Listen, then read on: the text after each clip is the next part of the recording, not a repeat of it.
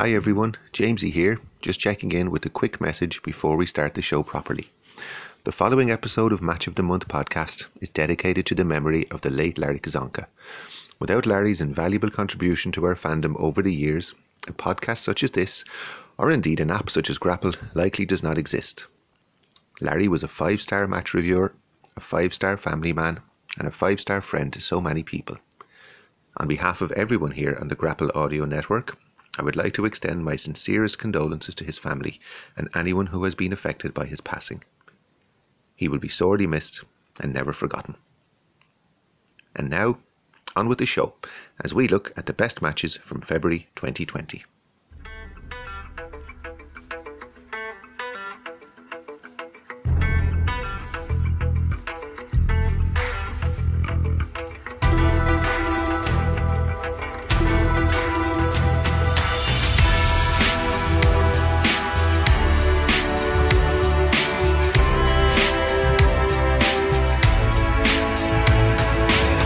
Hello everyone and welcome to the February 2020 episode of the Match of the Month podcast here on the Grapple Audio Network. I'm delighted to be joined this month by a fellow Irishman and indeed a fellow Waterford man. He's the Grapple Spotlight's own young boy correspondent, he's the MLW correspondent, the AAA correspondent, a real jack of all trades you might say. My guest today, you can hear him chuckling in the background, is none other than the great JP Houlihan. Welcome to the show, JP. How are you today? I'm very well, sir. That's much better of an intro than I'll ever deserve. Thank you. And you're right with my correspondency duties has gone far and wide, and Joe is primarily to blame for that. Did I miss out, Annie? Were you the women's wrestling correspondent at one point, or? I was, because I went to an Eve show, and that was it. In his eyes, that was it then. It was like anything that came about Stardom, it was like, well, you're not watching it then. And then it became anything about Lucha at that point. But that's the kind of main stuff. And then I was on a Kento Miyahara watch for quite some time as well. Oh, yeah, that's true. Yeah. I'm very much the canary in the coal mine when it comes to the silly stuff. It's me that ends up watching Qatari pro wrestling, never the other two. That was going to be one of my questions for you, actually, because when we do this podcast, we like to just have a quick chat about our history as wrestling fans and the stuff we do and don't watch. And I was going to say, like, what does the man who would literally sit down and watch anything from Qatar to God knows where? Is there any blind spots in the JP Houlihan resume of wrestling watching, or will you literally watch anything? As a rule, I will generally watch anything, but it kind of means that you end up knowing little bits about promotions and missing out on loads of stuff. So when it comes to blind spots, I don't know how it happens, but Dragon Gate is always one that I've kind of want to get into, never get round to getting into, and therefore it falls through the cracks. And then you'll hear about great matches that are kind of ongoing. So Dragon Gate's always been a bit of a block. US Indies in the last sort of couple of years in particular. That kind of feels like, and I know obviously listening from last month as well, like I feel a bit more reinvigorated about wanting to catch up on US indie wrestling. And it feels like there's the kind of a nascent scene that had been building obviously before COVID. So what are the other blind spots? I'd CMLL, does that count? WWE feels like a big bloody blind spot. There's entire periods of the history. It's just, did that happen? And somebody will say, that was a match that happened. I was like, really? It was like Jericho talking about getting punched by Mike Tyson. I was like, no recollection of that ever occurring, if that was ever a thing. So there is big blind spots that I'm trying to just use the COVID period of time to kind of maybe try and fill in some of them. I'm about to go on a big empty arena Japanese blitz over the next kind of week or so. Yeah, it is hard going, and myself and Benno were laughing on the last podcast, like typical of our look to decide to come up with a Match of the Month podcast right in the middle of the pandemic when really like watching a lot of this stuff it is hard to kind of even countenance doing it, like, isn't it? I know I have a big backlog of Japanese stuff. I think I'll be tapping up our friend WH Park to give us some recommendations, because the idea of watching full shows in empty arenas just at the moment is a grim prospect, like, isn't it? Especially, as you said, in promotions that we mightn't be fully emotionally invested in anyway. You want the crowd there, kind of just to lift the whole thing up a little bit. So yeah, it's we do have a plan for the pandemic months, shall we say. I think we'll probably get a show next month out of March, because there's at least half the month where there was wrestling with crowds, and WXW 16 Carat was on, and there's quite a few good matches from that. And then I think what we might do is just do a full quarantine episode of it whenever we kind of get back to full wrestling worldwide, however many months it takes. We'll just do one single, maybe empty arena episode or something like that, just to cover those times, as you said. And in terms of your fandom, JP, I was asking Benno this last month, were you always, obviously Grapple App is a new thing, were you always a star ratings guy? Were you always a spreadsheet guy? No, I was rubbish at both. I found myself to be awful at both. Star ratings, I won't lie, I kind of almost actively avoided for quite some time. And look at you now. And now look at me. I do a podcast for a star rating app. And both of us do, don't we? I mean, like, that's the kind of crazy thing. I have to say, it was actually, and this isn't like, obviously it feels like an absolute shameless plug for Grapple, but it really was Grapple that kind of got me into doing it, because it was partly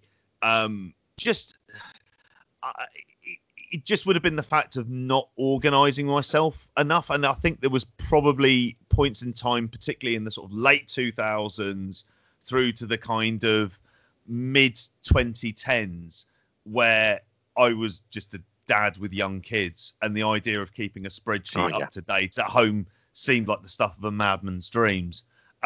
Whereas now I've got the time for it, and now I've got the app and the resource to be able to do it. So I do it quite merrily. But I have a kind of, the way I think of star ratings in general is I kind of almost try and view it like film ratings, and that's what's kind of worked for me. So the idea of 5-star matches can happen, but they can also obviously be completely subjective depending on the type of film it is, for example. And I kind of look at things like 4 stars as a general guide for, like, watch this. You're going to have going to have some good stuff out of this. And then the incremental 0.25, 0.5, 0.75 kind of, it's kind of incrementally getting there to the kind of next step. So in my head, I think I've gotten the whole concept of star ratings down. So I kind of feel good for it now. But I've seen your spreadsheet wizardry on a minor scale. You were always a spreadsheet guy. I was saying this to Benno on the last episode. It was always a thing in my head that I wanted to do. And many's a year, I made a great start in January, and I got everything up on it. And then I just slowly, you just forget about it, or you fade out of it. You know what I mean? But as of 2016, 17, I was doing it to a certain extent. And then I religiously did it from the start of 2018. And I found if you did it with discipline for a couple of months and really just forced yourself to do it, that it just becomes second nature. You know what I mean? I'd be sitting there and I'll tap the rating into Grapple, or I'll tap it into the notes app on my phone, and then put it onto the PC the next day and work then. You know what I mean? And myself and Ben were laughing that it's in work that we keep our spreadsheets for the most part, which we hope our bosses aren't listening, that we're spending as much time updating wrestling spreadsheets as we're doing what we're supposed to be doing, you know. But the other thing, if they listen to this, they're probably very happy with you if you're doing it then at work, if they're fans of this. That's true enough, which I doubt they are, to be perfectly honest with you. The other thing I was going to ask you before we get into our February matches and that kind of thing, you're a bit like myself, JP. I think from the point of view that you came to podcasting late in your life as a wrestling fan. Like I didn't do a podcast until I would say my early to mid 30s, I'd say. Is that the same route you took, kind of? I think it's not something I don't think I'd have had the nerve to do it when I was in my 20s, and even in my mid 30s doing it for a long time. It was a very nerve-wracking thing. Are you a bit like Ian Wright? It blossomed late in your career, JP, and it's only in your 30s you came to international prominence. I will happily take that. I will happily take that all day. Any Ian Wright comparison I'm very, very good with. Do you know, that's absolutely spot on. Yeah, I came into doing it very late. I suppose at the point when I started to go with Joe, going back to kind of UK indie shows, sort of around 2014. Nice. At the point then when I'd met Benno and we were having these conversations and we were speaking about this, and it was just like it kind of came to the point of actually we've kind of generally got kind of not similar perspectives, but we kind of felt like the conversations were always interesting, and it was like, well, why don't we try doing this? And so, and did it quite late on. And yeah, so we've been doing it now, been doing sort of the show in total, including back on Indie Corners, 3 years now. Wow, is it that long? God. 3 years, yeah. And we've kind of gone, yeah, exactly, from the Indie Corner days. They're very straight-laced days. It feels like watching classic Krusty, if you listen to those. It is. Him talking about whether there's a labour crisis in America. Oh, God. Yeah, it's very straight-laced, like sort of the Chris Travis tag team Invitational and Attack, and sort of very serious, straight-laced analysis. Oh. But there was lots of Brit rest to do. And then I think, like, as with all of these things, and you mentioned like coming to it late, it's kind of knowing what you really kind of want to say, if it makes any sense, or what are the things of interest to you that you feel like you want to share in podcast form. And now, Jamesy, it feels like it's second nature, doesn't it? Yeah, and that's the thing. I think, as you said, did I know myself in my 20s? Did I don't know. Was I as like people who listen to me regularly on podcasts will know. I kind of know who I am as a fan at this point. I know what I like. I know what I don't like. And I suppose I feel like I'm able to articulate that as well. You know what I mean? Whereas if I was doing it in my 20s, I think I'd have been all over the place. You know what I mean? And as I said, I don't even know if I'd have had the nerve to do it. And I think I'm probably better for it that I waited to being a little bit older until I kind of had an idea of where I was as a fan. But yeah, it's interesting that we're both late bloomers, JP. Oh, we are. Having those kind of late career revivals. I'm trying to think of a sort of an old central midfielder that we could say. So someone who's like 37 or so knocking around the place. Remember Gary McAllister went to Liverpool? Oh, God, and he had that amazing final season where he turned into the best player in the world. They won 3 cups. I won't call it the treble because it wasn't the treble. There's only one treble, and Liverpool didn't win it. But he had that. Remember, he went on a free transfer from Coventry, and he played about 50 matches for them, and he was brilliant. So there you go. I'll take that. I always liked Gary McAllister as a player. Oh, yeah.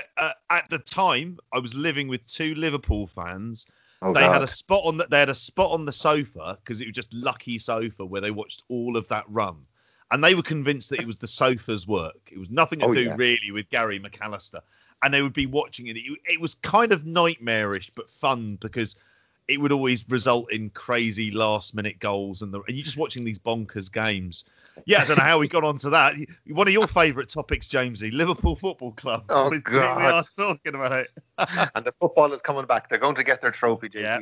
Disaster. We had a bit of hope there for a while. At least it'll be an empty stadium. It'll be a little bit hollow anyway. Anyway, we better get into these top 5. So we're sticking with the kind of the same routine as we did the last time. We both come up with our top 5 matches of the month. We've both come up with a little list of honourable mentions. We'll have a quick look through the top. Grapple Gareth has done great work again, providing us with the top 10 average rated matches from the app for February 2020. And then you've come up with a very special classic match, which we'll discuss at the end of the podcast as well. So let's crack into it, JP. There's no point in delaying it any further. We'll go from 5 to 1, and we'll go with my number 5 first of all, if that's okay. So my number 5 pick is from Pro Wrestling Noah. It was on the 16th of February, and it was Katsuhiko Nakajima against Hideki Suzuki. Low enough grapple average. It's only got an average of 3.77 on the app. For me, it was a 4.5 star match. This match was a 30-minute draw in Corrigan Hall. And I think the best way to kind of break this match down, I suppose, is to split it into 3 distinct sections. The opening segment of the match would be very much taking place on the mat. And it's pretty slow, deliberate, patient mat work, which is always fine with me. And because Hideki Suzuki is in there, like, he would be one of the best mat workers anywhere in the world. Like, it's always interesting to me. I'm never sitting there bored watching it, and it's really, really good stuff. And then all of a sudden, the match explodes into life, and we kind of go into the second segment of the match, which turns into a brawl around Corrigan Hall. And Nakajima is a really good brawler. He's known as a kind of or in the past he would have been known, I suppose, as a kicky junior heavyweight who's always doing the stiff kicks and that kind of thing. But he's kind of taken on this more arrogant, aggressive persona in the last few years. And the brawl around the arena is really good. It's suddenly the match has a focus, like he's kicking away at Suzuki's leg. It's fascinating because Suzuki sells for Nakajima. Suzuki is a weird guy where if he doesn't respect his opponent, he can be downright uncooperative and nearly awkward in his matches where he won't sell for them or he won't kind of play ball almost. And it's his great strength as a wrestler, but it's also his great failing as a wrestler. Whereas when he's not cooperating, the match can fall apart. But when he's in the mood and when he respects his opponent, he will sell for him. And he's actually selling this leg as they're brawling around Korakuen Hall. And it just makes for a really interesting dynamic. And then for the third segment, they go back to the ring. And at this point, there's maybe 10 minutes left in the match. We're sensing that there might be a draw. We're kind of getting to the time limit. And I suppose it turns into the typical Puro match. You know what I mean? That they're striking, they're hitting the big moves, they're hitting their finishers. And there's a real great sense of desperation. Like you get the impression that these guys want to beat the clock.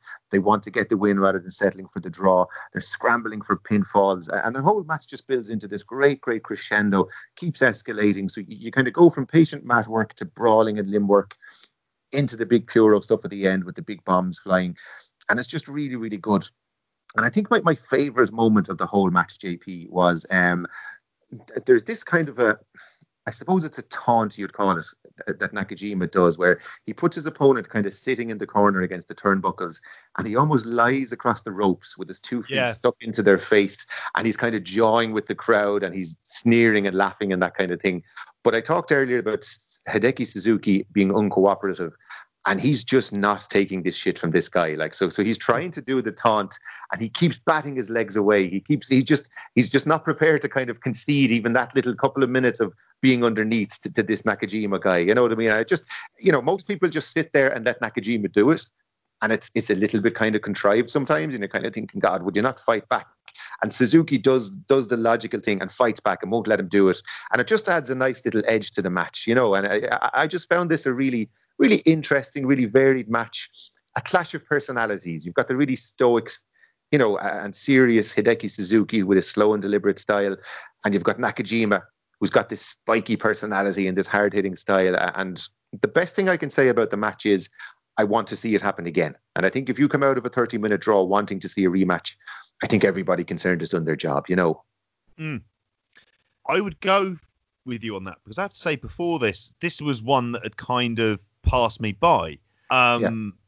Particularly because I suppose, Noah at that point, was this before the buyout from Cyber Agent? I think it might have just been before because you see a sort of lot of Lidette signs around. Yeah, so it doesn't have that DDT kind of match graphic on it, so I think you're right, yeah.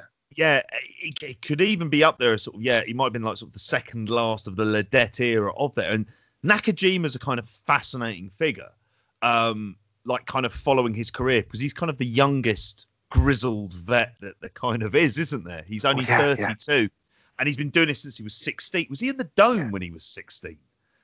He was, because me and Alan watched a match a while back and it was him tagging with Kensuke. His mentor Kensuke Sasaki, and he was wrestling in the Tokyo Dome from a ridiculously and seemed to be just good from the moment he started wrestling. One of these guys like Burt Angle or Matt Riddle or Jun Akiyama, where they were just always good. There was never a time when Katsuhiko Nakajima wasn't a good wrestler, Exactly, and then and I suppose because I kind of follow Noah in and out. So the last time I was kind of aware of him was the tag team that he had with Go Shiozaki. I can remember that G1 run from a few years back, and it was a shame that kind of Noah that angle never happened because it looked so heated, and that would have been something that maybe would have taken it because it looked like him and Shibata was the natural match they were going to go to. Oh yeah, that looked like it would have been incredible for the time. So when watching this, I kind of really didn't have necessarily too much in the way of expectations, but I found that the 30-minute time limit draw took me by surprise, and it's not like they go at a blistering pace at any stage during this. And it's interesting for me, you kind of watch, you mentioned about like Suzuki not playing ball and Nakajima as a spiky character. There is this kind of, like we mentioned it kind of even earlier on about ourselves, they kind of know who they are. as wrestlers at this point, and their reactions to things. So I found myself, those opening exchanges of the kind of feeling each other out on the mat. I was trying to work out when they run the ropes at any stage during this, because it kind of felt like it was like catch wrestling at those points in a kind of classical way. They were filling each other out, but they weren't breaking eye contact there as well, looking to get control of the center of the ring. And I kind of found myself sort of I wouldn't say transfixed necessarily, but that was kind of where my interest really was with it. And it kind of, like you say, then it went to that second stage and they go outside and they do the brawl. And then it gets into the kind of kick exchanges. And I love Nakajima's kicks. They're just lovely. And it might just be the kick pads as well, kind of completely complement it. And I kind of like that kind of attritional wrestling for the last 10. So this for me is, kind of mention it. It's for a show like this, you kind of want to find things that you haven't seen before and wouldn't have really thought to get around to watching. Yeah. I found myself enjoying it, and I went with 4 stars on this one. And like I say, I thought I wanted to see what they do next. When exactly. what is the next stage in this? And like you said before, if they're getting you to do that, then that's the job done. Exactly. And to what you said there, JP, a part of my mission statement for this podcast is to have variety in my list if I can, because I do want to shine the light on matches like this that, if it wasn't for W.H. Park giving us his Japanese wrestling recommendations in the group chat constantly, this probably would have slipped me by. It's kind of a match that I haven't heard much fanfare about. As I said, like there's only been 29 people have actually rated it on Grapple, so people aren't watching it. It's a 3.77 average, so maybe if people want a bit of homework, maybe seek this match out. I'll put the link from YouTube up on when we put the show up on Twitter, and give it a look, because it's just interesting. It feels like something different, and as you said, 2 fully formed professionals, I would say, putting on a great match and putting on an interesting match over 30 minutes. Absolutely, yeah. Right, JP, we will move to your number 5, I think. Yes. So for my number 5, I went with a match that I really enjoyed. It kind of doesn't outstay its welcome. It's kind of 2 big personalities, and it was Jon Moxley versus Minoru Suzuki for the US Championship, and that was at the New Beginning in Osaka event on the 9th of Feb. This was a match I was always looking forward to, and it wasn't a match that I kind of knew. With this, I knew what I wanted from it at the time, and I got what I wanted from it, and that for me made me enjoy it ever so much, because it's just the way that it starts off, and it's the kind of attitude of both men, and it's both men kind of using their aura to sell the match. Exactly. And they kind of dominate the room, and it's when Moxley he comes through the crowd, goes to the ring, goes back up the ramp, Suzuki comes over, there's the 2 chairs, and it's kicking off. And when rewatching this, I was like, oh god, yeah, this is really good fun. It's kind of much more of a spectacle than as a match, and there's a match that, spoiler alert, isn't included in it, which is Nick Gage versus Ricky Shane Page. And I kind of thought this is as close to a death match as I would kind of want on here at all. I love the way that they used the AWI angle with Chris Jericho into it. They kind of did it seamlessly. And they made sure to mention Jericho, but they never mention AEW. And it's kind of like, this is... It makes me smile when I see that. It's a simple match. It's obviously very brawling heavy, but it's brutal and effective, and it doesn't outstay its welcome. And the striking between it as well. Minoru Suzuki strike exchanges I can generally watch all day. Oh, yeah. And if you're looking for something that is, from a match perspective, just an all-out brawl, really, this is the one. I'd love to see him do it again. I would love to see, in an ideal world, AEW get Minoru Suzuki in for a one-off match to do some sort of rematch with him as well. I think they could do really, really good stuff with that as well. But yeah, 4.25 for me. Really good fun. Yeah, and I'm exactly with you on the 4.25. Yeah, I gave a 4.25 rating as well.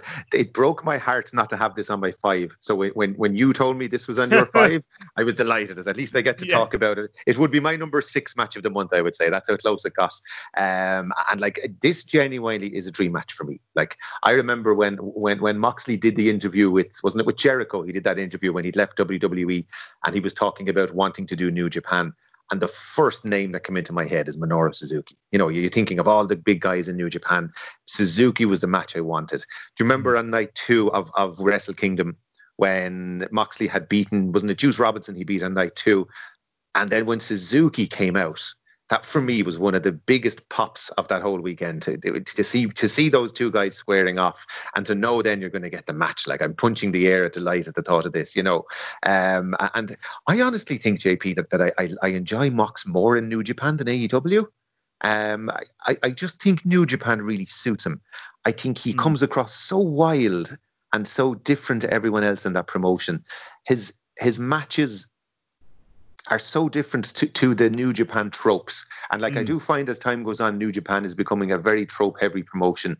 There's a definite formula to the matches. You know, you're going to get people whipped into the guardrails at some point in a match. You're going to get a count-out spot. You're going to get an elaborate finishing sequence. And it feels like more and more of the talent is fitting into that formula. And then in comes Jon Moxley and just rips the book up on that formula. You know what I mean? And just says, no, not doing any of that. I'm coming in here to have my matches. And you think of the variety of match he's had. Like during that G1, he did some grappling. He did some limb work matches. He did that amazing brawl with Ishii. And then he comes and does this match. And like, as you said about charisma and about personality, like, this is just two of the biggest personalities in pro wrestling meeting in a match. You know what I mean? And they do things in this match that if anybody else did, you'd find silly, and you'd kind of shake your head and go, I don't like this. But because it's Moxley and Suzuki doing it, you're into it. Like, so much of it is just dependent on facial expressions. Suzuki laughing things off. Like, at one stage, Moxley put Suzuki through a table, and man, Suzuki just lies on the floor and laughs. And it's all he does is laughs. And it's one of the biggest moments in the whole match. You know what I mean? Something totally small and simple like that. And he's the master of making so much out of so little. You know, hitting them, the table breaks, and Suzuki hits himself in the head with the table just to show Moxley how crazy he is. And then Moxley has to go and do the same. He refuses to be one-upped by this guy. So Suzuki does this crazy thing, and then Moxley goes and does it himself because he refuses to kind of even give that much to him, you know.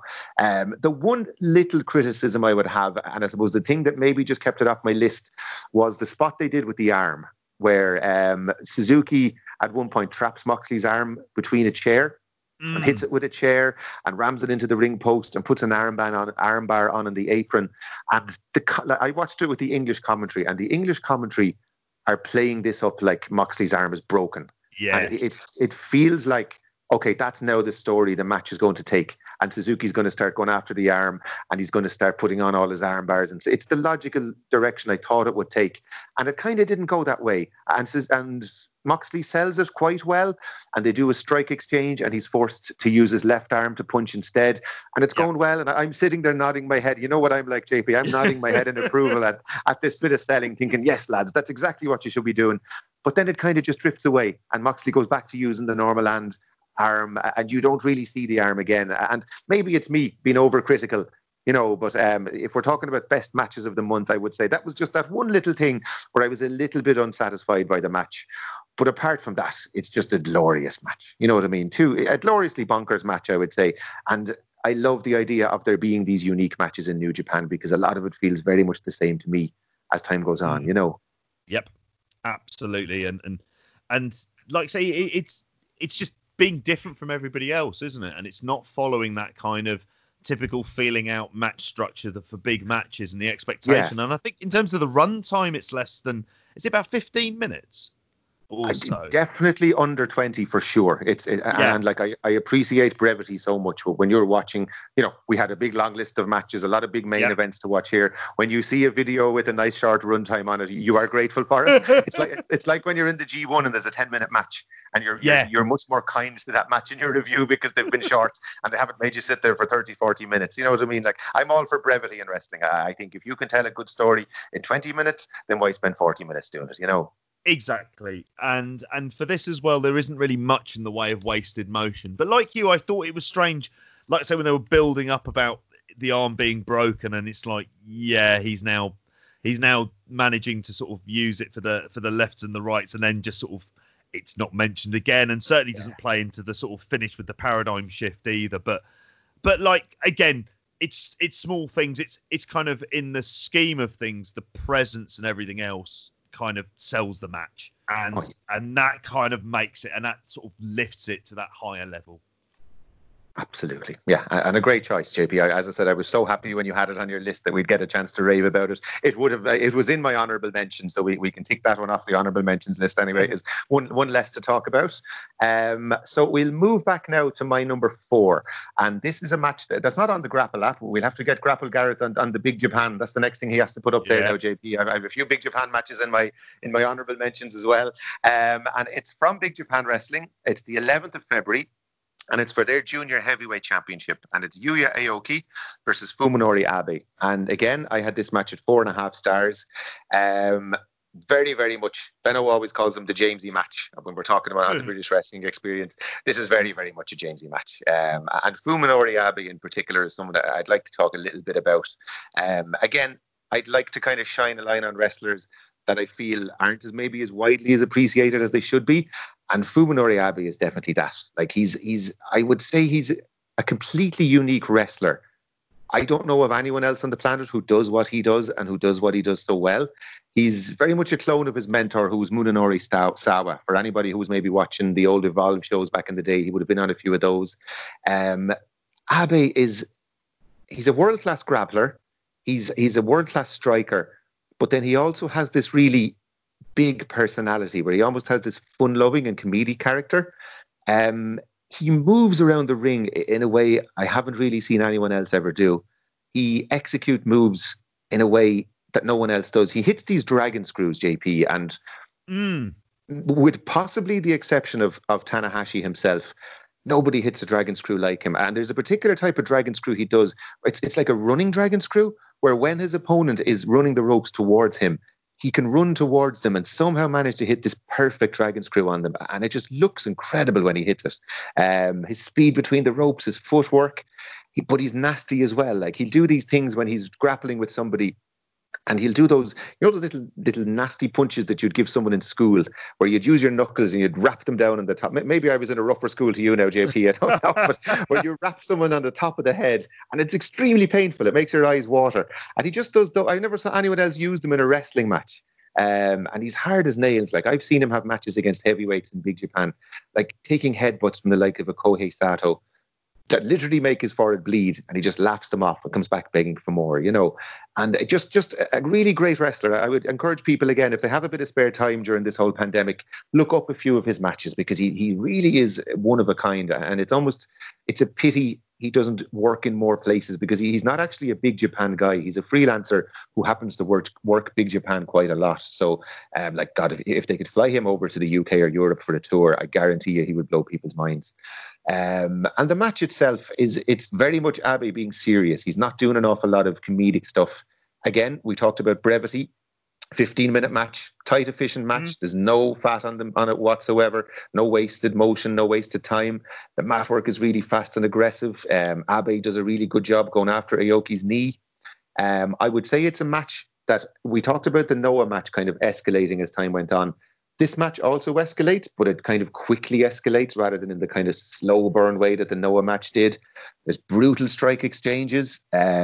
Everything's done at a breakneck pace. It's as fast moving and well executed as any Dragon Gate match would be.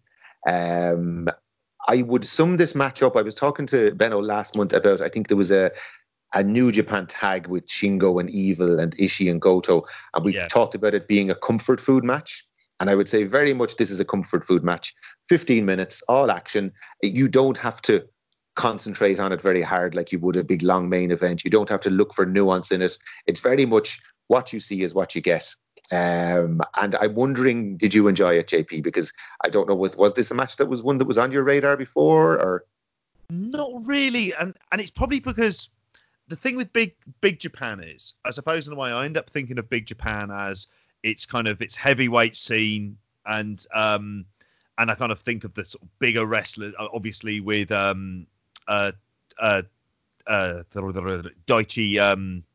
Sekimoto. Oh yeah. That's what I'm doing. Sekimoto and Okabayashi. And then having seen Daichi Hashimoto before, I kind of think of that and the death matches. And for me, the juniors feels like one of those cracks that it falls down into, and I kind of miss it. So in some ways, I was quite grateful for it because again, coming into it really with sort of nothing in the way of investment, curious to see what the Big Japan juniors are like. Sort of watched it and kind of looked at Abe and I thought, well, this guy, he looks like he's very, very smooth in the ring, like incredibly smooth on that, and he's just the twist and the torque on those dragon screws that he does. It's really, there's just something very economical about him. Yeah, and exactly, that's the word. Yeah, and it was just like you say, 15 minutes. When you say it's all action, there's no wasted motion. It's not like they're going a million miles an hour and they're trying to kind of reinvent the wheel with it. I thought Aoki did a good job as clearly like their junior guy that they're trying to build up there as well. And the fact that I thought his leg selling was good in terms of his not being able to celebrate as well. I thought the way he took the kicks from Abe, and he mentioned about Abe striking as well. And it just was a really good sequence for that. And then he had the drop kick into the lariat and the German. And I thought all of that stuff, I was like, oh, I've really enjoyed it. And then it was over. And it was like, oh, okay, that was a really good fun match to watch. And so I went 4 stars on it. And it was something that I enjoyed. It was an easy watch. And as a result, I'm curious about both of these guys. But like you mentioned, Abe afterwards, when looking at his career, he's still only 25. Yeah, very young man. Yeah. Very young man. You're looking at him as a freelancer. You're thinking, where can he go into? And you think, it makes you wonder whether, All Japan he's been in this year, whether or not would he end up in a Noah at any point, or, that you'd hope that there would be options for him to come in. And you mentioned about a tour. That would be great. I mean, he would be the kind of person that you'd want to see. I can see you mentioned this as well, like see him at an Ambition. Perhaps. Oh yeah, that would be good, and see him come over as a kind of unknown quantity and have some matches and do a bit of a tour here, obviously travel restrictions permitting. But yeah, enjoyed it. 4 stars, good fun. Yeah, and I forgot to talk about Aoki, like you mentioned him there, and totally like held up his. I don't want to say that this was not a carry job by Abe by any means. Aoki totally held up his end of things. He's basically the ace of their junior division, and as you said, before this year, it wouldn't have occurred to me. Like I'd be cherry picking Big Japan shows and I'd be looking at the strong division and the big lads and looking at the heavyweight title. I would never even think of looking at the juniors, but Aoki has really caught my attention. And there's another match in my honourable mentions of his that I'll talk about a little bit later as well. A guy to watch, a guy who seems like he's having a breakout year, and a guy maybe for the rest of the year for people to keep an eye on. Kind of a guy who would make it onto people's wrestler of the year if they're doing a top 50. A guy who might make it into the lower regions of that just based on the matches he's having. And I think the best analogy I could think about, I was trying to think of a good grapple. You have to come up with your analogies when you're on the Grapple network. Yourself and Joe. Remember when Jurgen Klopp came to Liverpool and all the talk was about heavy metal football? Yep. And everything is done at 90 miles an hour, pressing, not non-stop. I would call this match heavy metal wrestling. It just starts and it never gives up. And you just get 15 minutes of full intense wrestling, just like the Jurgen Klopp. What was it? Gegenpressen, isn't that what he calls it? Yeah, that's it. The Gegenpress. So there you go. I'm keeping I don't get that's paid good, by Grapple. Mate. If I don't put 3 of those per show, Grapple Garrett doesn't give me my check. Isn't that right, JP? That's what he's like, mate. He's a dictator of Grapple Towers. He's not on this show. People don't realise. Yeah, exactly. Tough man. He's a monster. Anyway, JP, you're number 4. My number 4, I went for this one, particularly because, again, thinking of something different. Part of the appeal for me is this is a TV wrestling match. And I went with the Iron Man match from Dynamite from February 26th. And it was Kenny Omega versus Pac. And it was the match they used to open up the show. And when I was going through on Grapple, I was managed to filter it so I could see all the sort of highest rated matches I had over the month. When I was looking through them, I was thinking this one is sticking with me, other than, you know, more so than matches that perhaps I would have rated more in that particularly given moment. And there's a match that kind of got bumped off as a result of this. I like, as a television match, it's fantastic, because the way, again, on a show where you're looking at matches, a lot of it is going to really about the structure of the match and how they structured it, how they structured the rest spots, and how they had some of the sort of more sports entertainment tropes of tables, a ref bump, you've got a DQ, things that normally you or I would really dislike, and things that we would just be thinking, oh Christ, this again. And they work this in, and really what they are is they're the rest spots in the 30-minute match. Exactly. They're the kind of they form that distraction. And as far as TV matches go, you're going to be hard pushed to find anything better than this. Really, I thought, like, it helped having a hot crowd, because it was the first match they had on that night.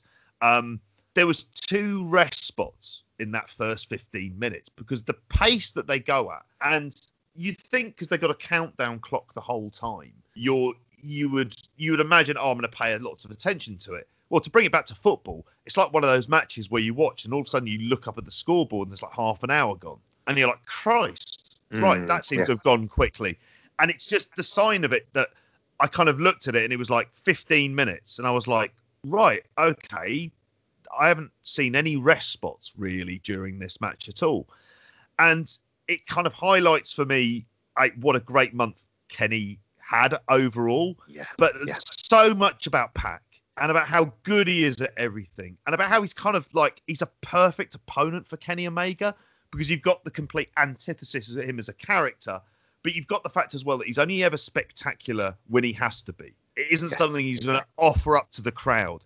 I know when he first came on the indie scene, like, I have to say there was a lot of stuff about the crowd, particularly because of the DQ stuff, that when he had still the Dragon Gate title, and that made me feel unhappy.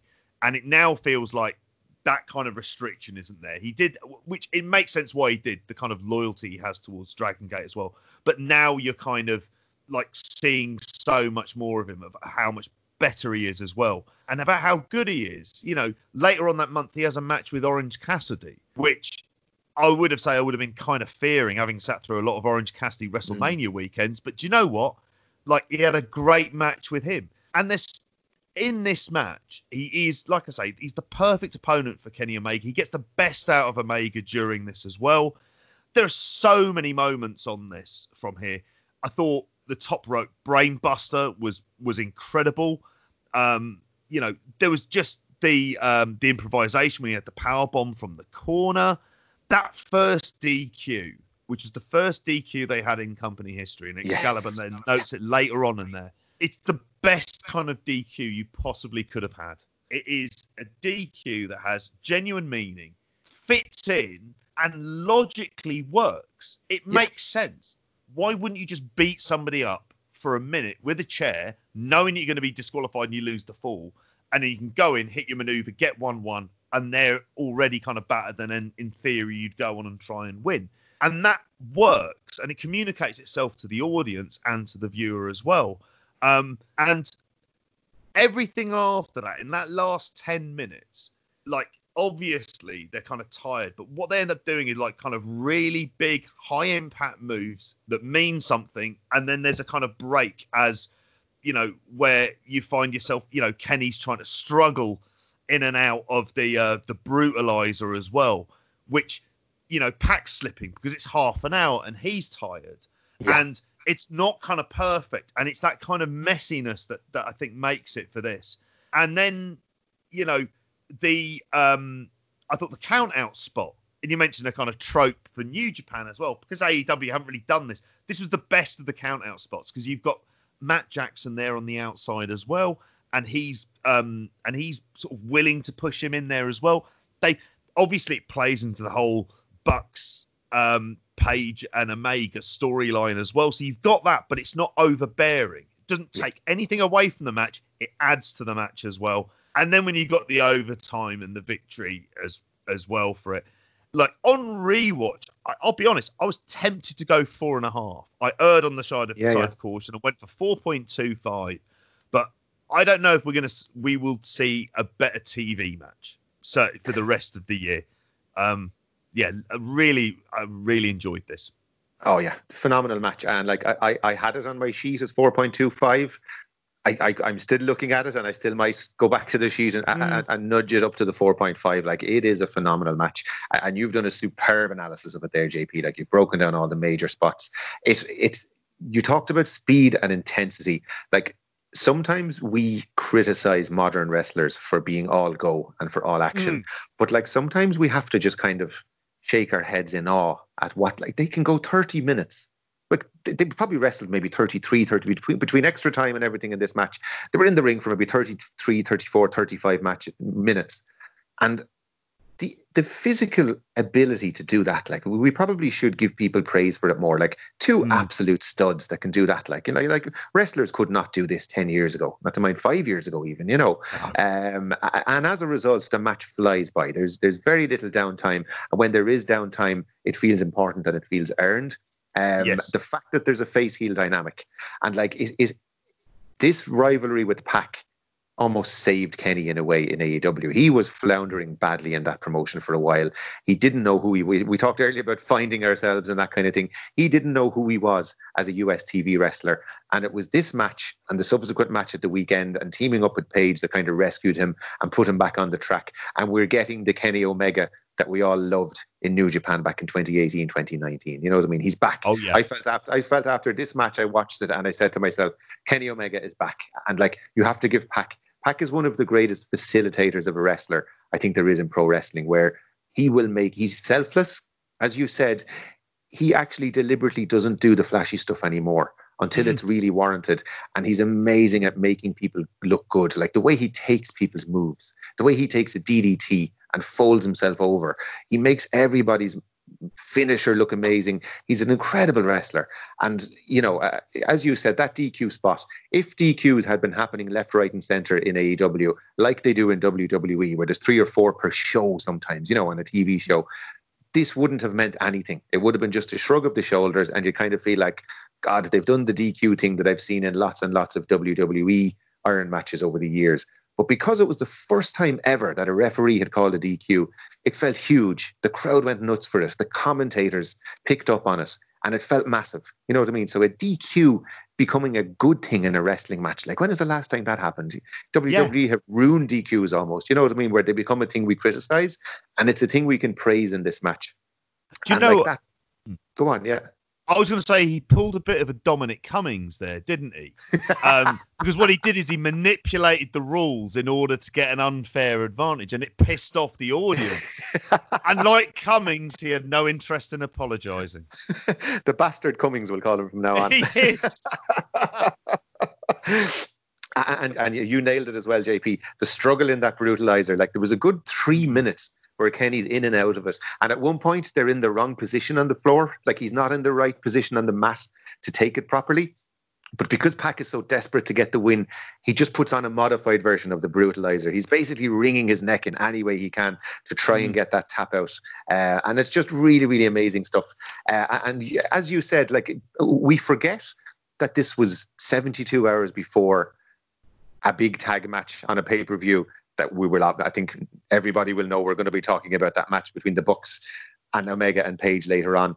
Like, you forget that it's only the prelude to that, you know what I mean? And I thought the Bucks being in his corner was just, without them ever dominating the match, there's that thing in the back of your head. When they pick Omega up off the floor and throw him back in the ring, there's a part of you thinking, God, doesn't that suit them very much? Throw him back into this vicious Pac who's on the ring to damage him more so that they might take the tag titles off him. So there's nuance there. The commentators don't go on about it a lot. They mention it every now and again that, God, doesn't it suit the Bucks that he's having a grueling 30-minute match? But it's not like WWE where they would have beaten us over the head with that and mentioned it every 30 seconds. You know, it's done in a subtle way, and you're left to kind of question it yourself, you know what I mean? And even during that DQ, I don't know if you noticed that the Bucks are on the ring apron and they distract the ref, and it gives Pac the chance then to hit Kenny with the chair. And it's again, you're thinking, God, if they hadn't been up on that ring apron, maybe Kenny wouldn't have got that chair shot. Did they want Kenny to take the chair shot? So you're just, the shades of grey there where you're second guessing everything. And it's really good stuff. It's storytelling. And we will talk more about storytelling in that tag match. To me, it's just a brilliant piece of business. The fact they opened the show with it. You would expect it to be a main event. They opened the show, so it gave them plenty time. They didn't have to worry about going off air or anything like that, which was probably a major concern. But it meant the crowd was red hot. They were full of energy. They were popping for everything. They were totally engaged with the whole thing. Just an amazing, amazing piece of business. My only tiny, tiny little critique is I felt that the overtime, it just kind of happened. And Kenny was in that brutalizer for so long. He kind of just jumped up and hit a few V triggers and hit his finisher, and that was it. And there was a little lack of drama in it, maybe. I thought he could have sold a little bit more. Now, I'm being very nitpicky, and I'm not trying to take away from how good the match was, but maybe there could have been a little bit more in that, where he'd sold the neck a little bit more, or maybe a little bit more struggle. But apart from that, as I said, I'm thinking about bumping it up on rewatch rather than bumping it down. You know what I mean? A really, really great match. If there is a better TV match this year, it'll be one hell of a match. Yeah, absolutely, yeah. Okay, so that was your number 4, JP. And just to say that's number 5 on the Grapple Top 10 for the month, with an average of 4.42. So you're nearly up at a 4.5 average on that match. So clearly liked by, and that's got over 400 votes. So that's a seriously robust number there. People clearly love that match. My number 3 then, JP, is a match that I'm pretty sure that I'm the high man on this match. It's from All Japan.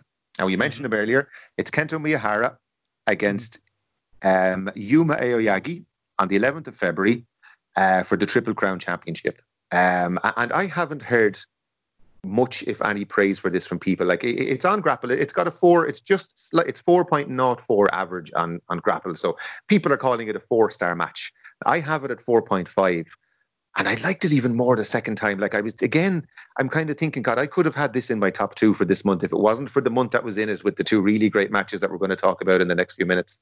I could easily have had this as my match of the month, a really, really great match. It's the story of, we rave, you particularly rave about Kento an awful lot on Spotlight, and it's been well talked about how he's one of the best in the world. He's been top 10 in the world for the last few years. He has a formula for his big matches. He can effortlessly bang out the 4-star matches at this stage. So I'm going to kind of focus on his opponent for this. And Aoyagi is a really interesting one. His debut match in 2014 for All Japan was actually against Miyahara. So straight away, there's a nice little hook there and a little story. And this is his first big title shot at the Triple Crown Championship. It's his big moment to shine. And up till this in All Japan, he had pretty much been tagging with Miyahara all along and a member of his stable. And then in January, after Miyahara beat Jake Lee in January, Aoyagi actually came down to the ring and turned on him and attacked him. And that's what sets this match up then. And he's very much someone that they see an awful lot in, I think, in All Japan. And we're kind of getting to the point where there's a new 4 pillars of All Japan. Now, I'm not trying to say that these guys are at the level of the 4 pillars of the 90s in All Japan. But there's a nice symmetry to the fact that they kind of have 4 homegrown guys at the top of the promotion again. Miyahara, Jake Lee, Nomura, and I would add Aoyagi now as the 4th guy in that group. And that's a really strong kind of basis for that promotion moving forward. And I just thought in real life and in storyline, I thought he grasped his opportunity with both hands. I just felt his performance was amazing. He basically, the story of the match is that he works Miyahara's arm. Really early on in the match, Miyahara tries to punch him and he inadvertently punches the ring post. And straight away, Aoyagi goes after that. So straight away, I'm delighted, JP. A bit of limb work in a match. Something to sink my teeth into in the early stages. There's nothing meaningless about the mat work in this. We're straight into a story and I can sink my teeth into that. A big long main event, but there's something happening that you can focus on. And the arm work's really good. He does a knee drop off the top while holding the arm. He puts a key lock on and he refuses to let go of it until the ref has counted to 5. Every time he's in trouble in the match, he goes back to this arm and tries to injure it more. His demeanor, it would be easy for a young guy like him to come into this match and be overawed by Miyahara, because Miyahara is a really big personality, a big presence. And it would be easy for a young guy in his first big match to get swallowed up by him and maybe, not come across as well as he would have hoped. But like, there's a swagger to him here. He's not intimidated by Miyahara one bit. He's determined to show he's on the same level. The fire he shows, and there's a bit of viciousness. As I said, like, he straight away zones in on the arm when there's an injury. He's being a bit of a dick as well. Like, at times he pulls back the ring mats outside to expose the concrete. When Kento's on the mat, he's kind of dismissively kicking out at him, and he's constantly trying to get him into strike duels and that kind of thing, arguing with the ref about whether his fist was closed. So he shows personality. He's proving to the world that he's a capable main eventer. And as I said, in real life, he's doing that, but also in storyline. He's not overawed by the ace of the company in any way. And then his technical ability as well. Like some of the execution, we talked about Pac's execution earlier. Some of the stuff he does in this match, there's a sequence of rolling Germans he hits, and the pop of his hips is just sublime. Another point that he's got the stretch plum on that Kawada made famous, and he transitions from that into a key lock from an O'Connor roll, and it just looks amazing. His strikes were really good. At one stage, he throws a straight right hand at him that, like, if Shingo Takagi threw it, he'd be proud of it, you know. So I just thought, this young guy coming into this match, on every level that you could analyze a performance, he just knocked it out of the park, you know. And Miyahara was great. Like, you wouldn't normally associate him with selling a limb very well, but he really sells the arm really well in this. Like, there's a struggle. A big part of the Miyahara matches at this point is whether or not he can lock in that straight jacket German on somebody and put them over. And usually when he hits it, it's game over. So the story of his finishing stretches is whether he can actually get the hold on. And in this match, because the arm is injured, he's having serious trouble locking his arms around and getting him in position. Like, at one point, he has to give up on it because the arm won't close over for him. At another point, Aoyagi's able to punch the injured arm to break the hold. And then it's only on the third attempt where kind of Miyahara shows that fighting spirit that he's actually able to get him over and execute the move and get the win. And I just thought it was a match that I came into with very little expectation the first time I saw it. I kind of thought maybe Miyahara would kind of dominate the younger guy and we wouldn't get a great match out of it. But like, I just thought, for a guy stepping up to the plate and making himself in one night, I thought, like, there is no way this, like, I'm nearly thinking he should jump ahead of Jake Lee in the queue at this stage to be the next champion, because he just showed me so much in this match. And I just came away from it. Like, if I was to pick out an individual performance of the month out of all the people we've watched wrestle in February, I'd nearly give it to him for the way he stepped up to the plate in this match and proved that he was on the same level as the main guy in the company, you know. Yeah, I can agree with a lot of those statements. I think you're slightly higher on it than me. I went for first time on this, and then I've been sort of umming and ahhing about 4.25. And I think the reason why I may well have gone for, or may well that this had perhaps fallen under the kind of the radar, is we mentioned about tropes as well, and maybe that there are some people who feel that looking at this, that maybe that this was just sort of big match Kento. Yeah. And it was like a regulation defense. He has it, they move on. But for this, I have to agree with you. I kind of viewed this as, this is his first challenge, and it's the first chapter in a book of the title challenges. And in some ways, you kind of have to view it with that, of what are the things that they laying the groundwork for them to be able to sort of build on in the future as well, which you mentioned about the arm. I was kind of thinking to myself, are they going to play into that again when it comes into the next match as well? Also at the same time, I mean, God, like the way he took that pile driver on the apron, like, I was like, Jesus Christ, like I didn't really expect that. It didn't feel like that was going to be that was necessarily going to be part of it as well. I really enjoyed this. I kind of enjoyed this slightly more than the Jake Lee match, but then I was slightly higher on the Jake Lee match than most, because I don't mind Jake Lee as the kind of stoic gentleman of them there. And you mention about, but I can also see the reason that from a kind of charisma perspective, his world title win has to be one that he needs to really grit his way to. So it might take Jake Lee that bit longer. That's the better story to tell. Whereas with Aoyagi, you can kind of tell the story of, this is a young guy who's got a hell of a lot of talent, and we can think of pushing him higher up the card. And then you've got a good storyline there with Jake Lee as well about kind of feeling about the rivalry. And so when you mention about they're looking for that 4 pillars, and that's always been All Japan's struggle, really, is who else can they have up there that are going to be able to match up with Kento Miyahara?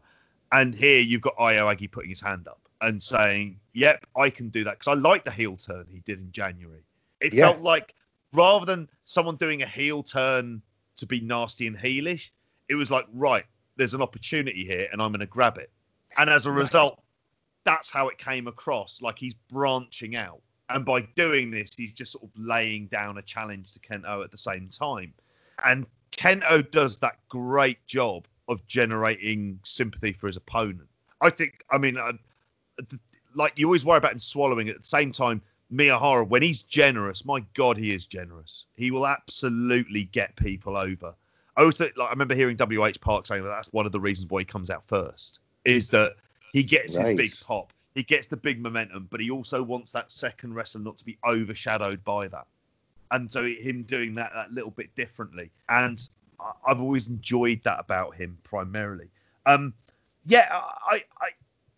would say, you're slightly higher on it than me, but then this shouldn't be a match to slip. I mean, Christ, Miyahara had a good title match with Yoshitatsu. He had a very good match with Yoshitatsu. So at this point, you kind of think like all of his title defenses are things that I want to see. And, you know, and they've this COVID is like come across at the worst time for All Japan, because it was like All Japan were kind of building this really interesting heavyweight roster, and they've kind of had to, like, you know, with some good imports as well, some interesting imports and interesting people who are talking about coming in there.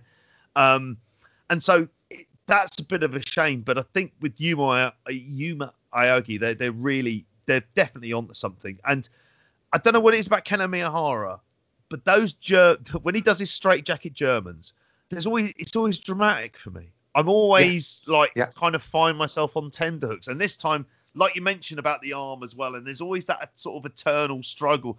And then as soon as he gets it cinched in and he lifts him up, and you can tell then Aoyagi knows that it's over, and that's fine. Like, because like I said before, first chapter in a book, it's what does he learn from this and will do differently the next time in this main event. So rather like you mentioned about Hideki Suzuki and Nakajima, it's what that next chapter is, and that's half the job of it. That's the job of a wrestling booker and of a wrestling promotion.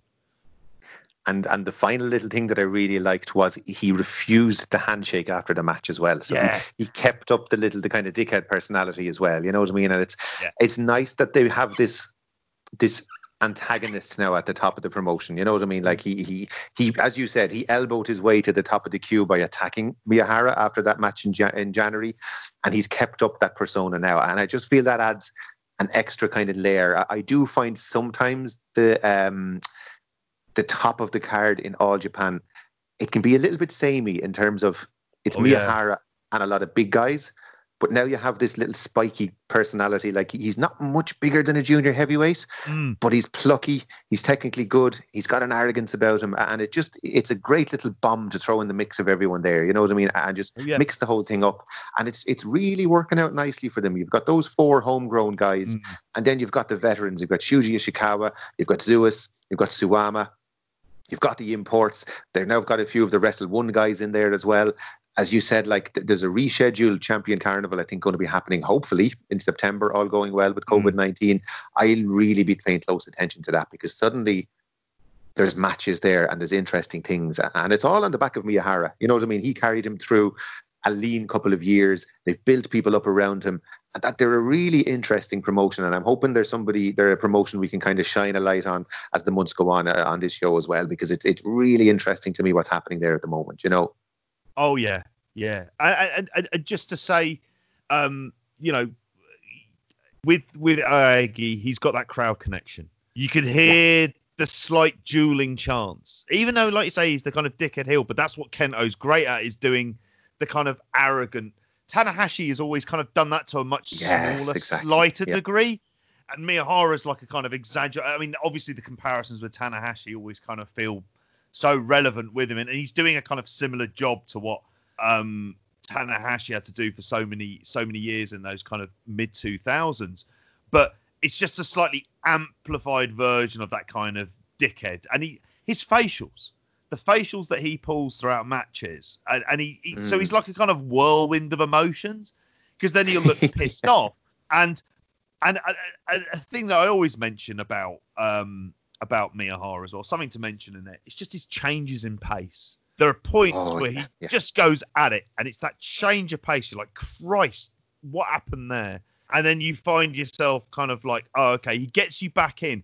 When you think there's going to be that little lull, he'll do something, he'll get you straight back in, and then before you know it, the match continues. So, yeah, it's a quality I always find very similar between him and Omega, where they can suddenly just hit the accelerator and go from a match being not much happening, and suddenly they'll just take off and go into fifth gear, and it's like, God almighty, how can you just hit the accelerator so quickly? You know what I mean? Mm-hmm. And as you said, the personality, the charisma, the dynamic with the ref, with WADA, the All Japan ref, where they kind of stopped doing it, and I kind of miss it, where he'd be at the ring post and he'd have his opponent's neck kind of wrapped around the ring post, and the only way the ref can break it is by catching him by the hair and basically shaking his head. And people said they got sick of it. I always enjoyed it. I always just found it was like a fun little thing to throw into the match that you don't see happening. Like, when do you ever see a ref get so physically involved in a match? You know what I mean? It's just another nice little layer to his matches, you know. But anyway, back to our list, JP, and the way this has worked out is very, very nice. So we're going to your number 3 now. You might as well tell people what your 3 and 2 are, because my 2 then ties in nicely with that as well. Because and what we'll do is we'll discuss both matches together, I think, is the best way of doing it. Yeah. So if you tell people your 3 and 2 on your list. So my 3 and 2 are 2 Zack Sabre Jr. and Will Ospreay matches. The number 3 is from the New Japan New Beginning in Sapporo from February 2nd, and the number 2 is the match from Rev Pro High Stakes. And yeah, it makes sense to kind of cover them together, because I think so. They you know, obviously one leads on to the other one. The other one hadn't been announced until the first match, the New Japan match, had actually finished and got out of the way. And I think originally there was another match I was going to have in here, but obviously when doing the rewatch, going through it, I was like, well, it would be silly not to watch the match in Sapporo on February 2nd. And I wanted to include this because I just don't think it should be forgotten or overshadowed. Now, I was at high stakes when we come on to that, but for me, this was a match that also laid a lot of the groundwork, particularly for the second match and the changes in strategy that Ospreay has to do in order for the match to kind of work. Because you don't want to be talking about them doing the same match that they kind of already have done. And this is a match that's gone global, isn't it? It's a match have they done it in 16 carat? Have they at all? I'm trying to think of the other times they've done these matches between them. I think it has happened in WXW. They've done it at, I think they did PWG. They've done it at a Mania weekend on one of those WWN Super shows. I remember maybe 2016 or 17 off the top of my head. They definitely did this match as well, a shorter version of it. Yeah, so it's the big touring match. Like people talk about Marty and Ospreay. I think this is just I think this is a better rivalry personally, and a bigger one, given the stage that they're wrestling on at the moment, you know. So it's definitely that touring match for UK wrestling at the moment, I think. Oh, absolutely. And I agree with you with that. Like, this as a series longer term is kind of more interesting. And it's probably because Marty hasn't been around. There was, you know, where he changed the character and it became much more of the kind of shtick Marty. Yeah, true. I could see him kind of coming back to kind of more saving himself for those bigger matches as well. And I'd look forward to those. But these ones here, in this first match, you can see this is a well-oiled machine. And you see it even more so in the second match as well. But like, the theme very much for this one always seemed to be that Ospreay's athletic, but Zack is smarter, and that Ospreay's overconfident coming into this match. Like, he kind of feels that this is his time. That he's had so many kind of close calls against Zack that he is going to go in there and win. And what he doesn't do is protect the neck, to quote Wu-Tang Clan. And what he what he does here is that, like, by working the neck, which he does with that simple, like whenever he does it, it's the way that he simply does it with the boots, and he just does it with the simple twist, and it seems to be sort of somewhat of a game changer for it. And I absolutely, like, I love when watching this. It was just, you think of like a smooth watch. You think of what those big matches are, but this one, because they're very much got the counter game down, it's continually interesting. And if you're going to have someone doing counter wrestling in the match, Zack Sabre Jr. is the person for that. And quite often at times I feel bad that, you know, Ospreay is obviously, he's very much more the showy wrestler and gets a lot of love, as he should do, because he's absolutely incredible. But it is also at these moments you just remember the genius that is Zack Sabre Jr. And I was listening to your mixtape episode, and one of the other ones is I was wanting to go back, and I ended up having that in my mind when watching it, thinking of, he doesn't do a suicide plunger here, does he? Against like what he did against Bryan Danielson in front of like 100 people in Coventry.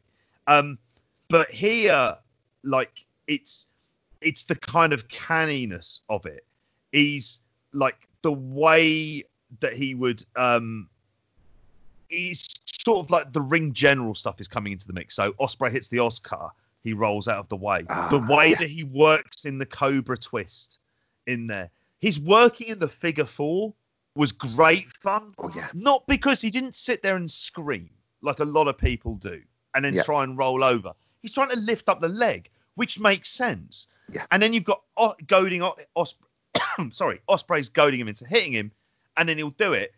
And he'll get annoyed because obviously part of the weakness they always have with Zack Sabre Jr. is his temper. So all of this stuff is playing perfectly into the character aspects as well. And then when he wins, the crowd feels deflated. It's not that they're upset with the match, but they honestly, I think they thought they were going to see a title change. Yeah. And they don't see it. And that's great heel work. And it's not because the match is bad or anything else along those lines. And all of it, I felt, like when going on to the second match, it led so well into it that I kind of felt it would be wrong of me in a way to kind of leave it out, because for me they're kind of, you know, these two matches, you know, rather like you think of the month that we'll talk about, the month that Kenny Omega had, you think of the month that these guys had as well. Yeah, exactly. And you know, it's not a match that lends itself to recapping or note taking. It's, you know, sometimes you know you're going to be on a podcast and you're taking a few notes. You want to have your bullet points ready for when you're talking about a match.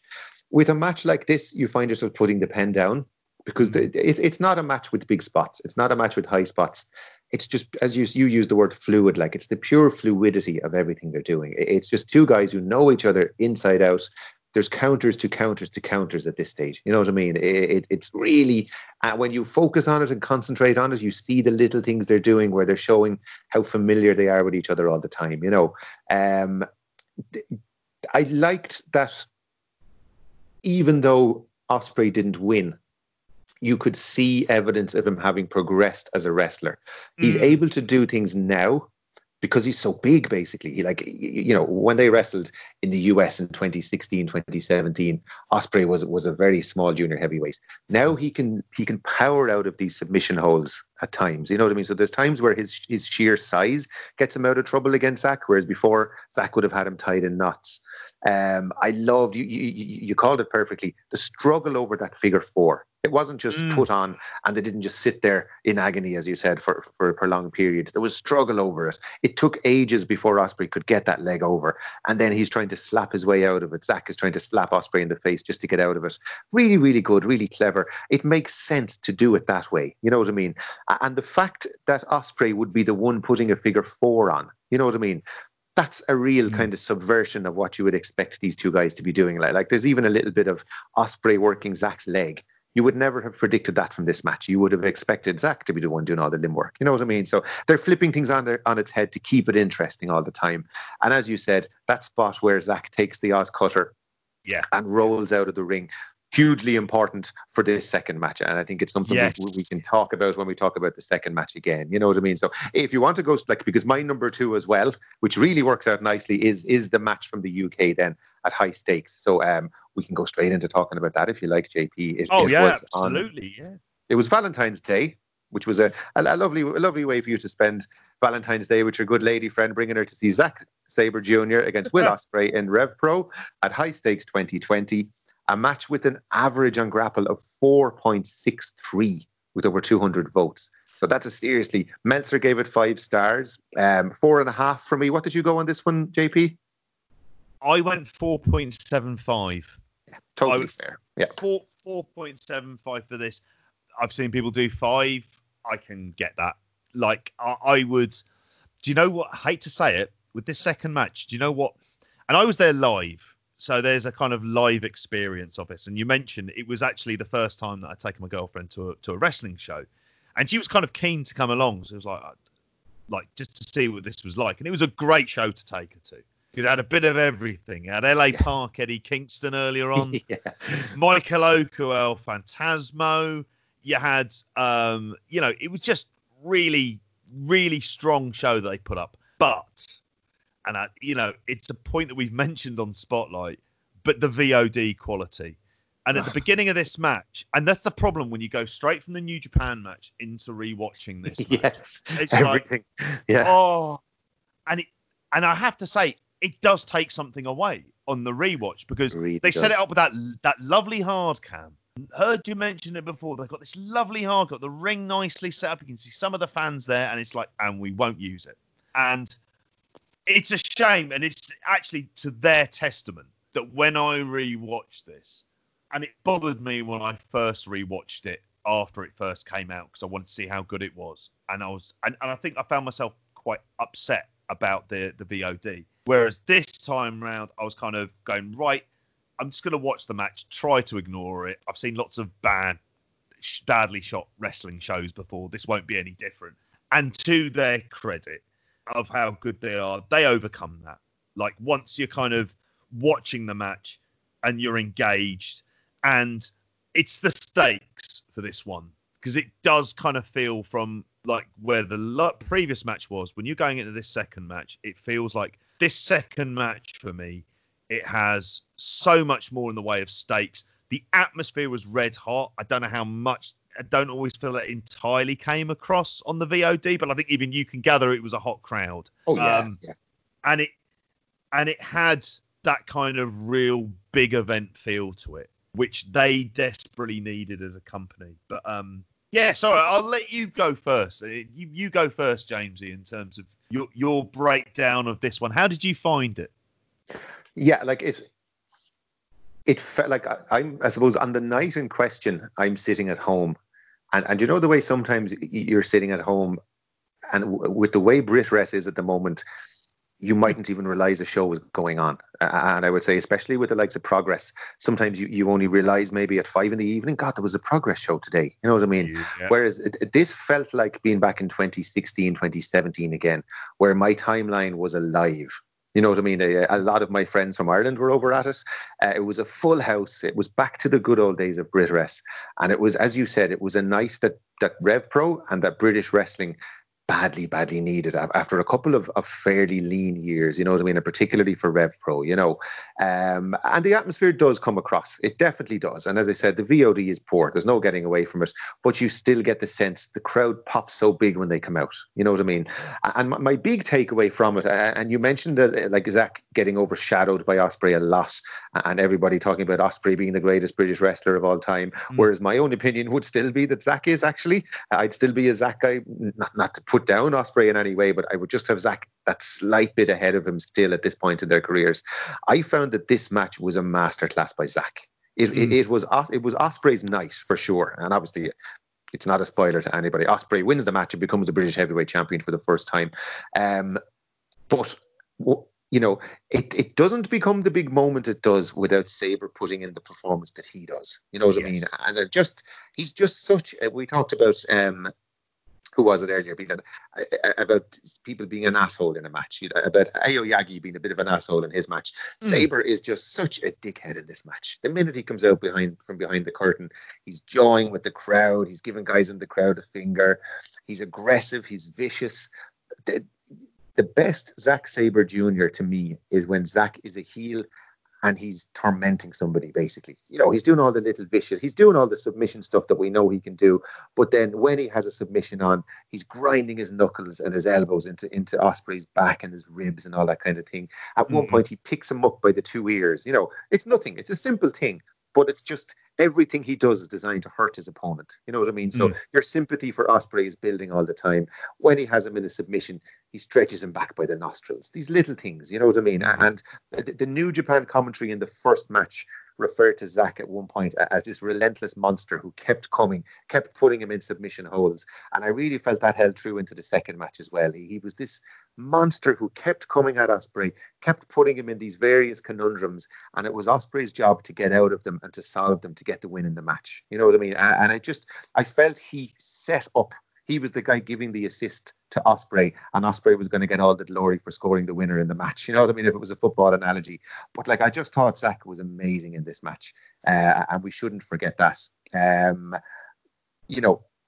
The big thing that they did brilliantly was, number one, they didn't just go out and have the same match twice, which some wrestlers would do. You know what I mean? Maybe less talented people, less conscientious wrestlers might have the same match with a slightly different finish. They used the match 12 days before to set the groundwork, and then they built up the blocks on that from there. And the big spot we mentioned is when Ospreay hits the Os Cutter on Zack, and Zack goes to do what he did in the first match, and he tries to roll out of the ring, but this time Ospreay's on the ball, and he stops him, and he drags him back into the ring, and it brings us into the finishing sequence after that. So they tell the story that Ospreay made mistakes in his first match, went back and watched the video, learned from his mistakes, came back on night 2 and got the win because of that. Simple, logical storytelling. If this was an MMA fight, that is exactly what you would do as a fighter. You would go with and they even brought his trainers out to tell that story. And the commentator was good. They were, I'm not always a fan of Rev Pro commentary. They were great here in the way that they kind of told the little story that Will flew out of Japan as quick as he could after losing that match, went back to his old trainers in the London School of Lucha Libre. They watched the tape. They looked for things he could improve on.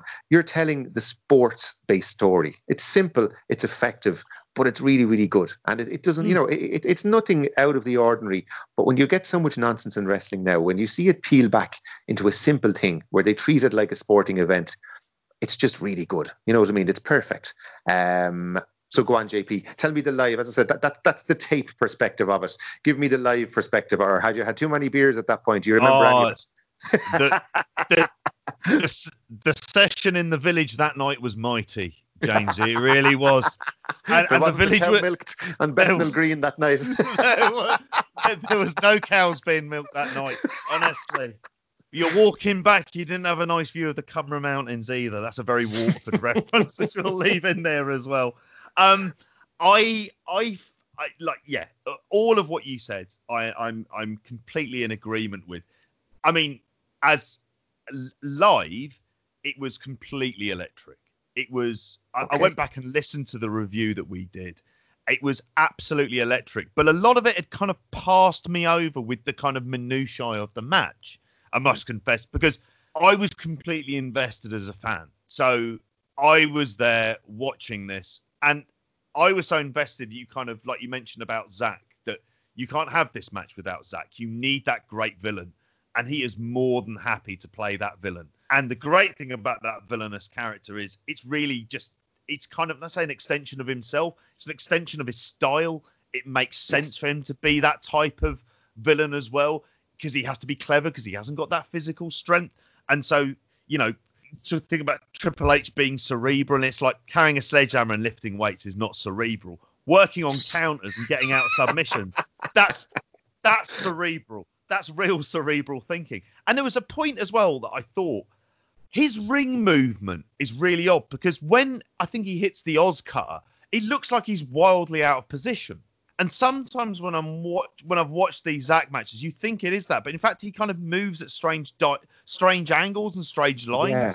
So he gets himself entirely into place. but it's not what you're expecting. So it kind of looks different, and you're thinking, oh, is he going to be able to hit it? And it kind of adds maybe that little bit of extra drama onto some of those moves as well. And then I was trying to think of what were the things that he did differently from the last match. And I found one of the things that Ospreay had done, the thing that made it work, is for a lot of it, he's staying on his feet. It's like he's decided he can't go to ground because if he gets the Cobra twist in, it's pretty much game over. And they do that spot, and he's closer to the ropes that time as well. So it's like he's been thinking about how is he countering these. And here it's very much that he's changed that strategy. It worked in the trainers. And you think about promotion, wrestling a lot, it uses belts for its storylines, but it never uses the sports aspect of being a champion to tell those stories. And it's the simplest story, and it's the most easily understood story that you can have.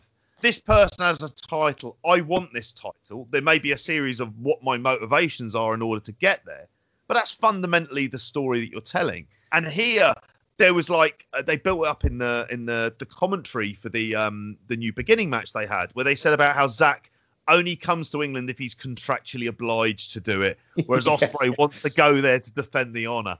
Yeah. And you're going, that's a very small thing, but that's great. This is. I know people who went 5 for it at the time. There are people who may not want to go, who were there live, who may not want to rewatch it.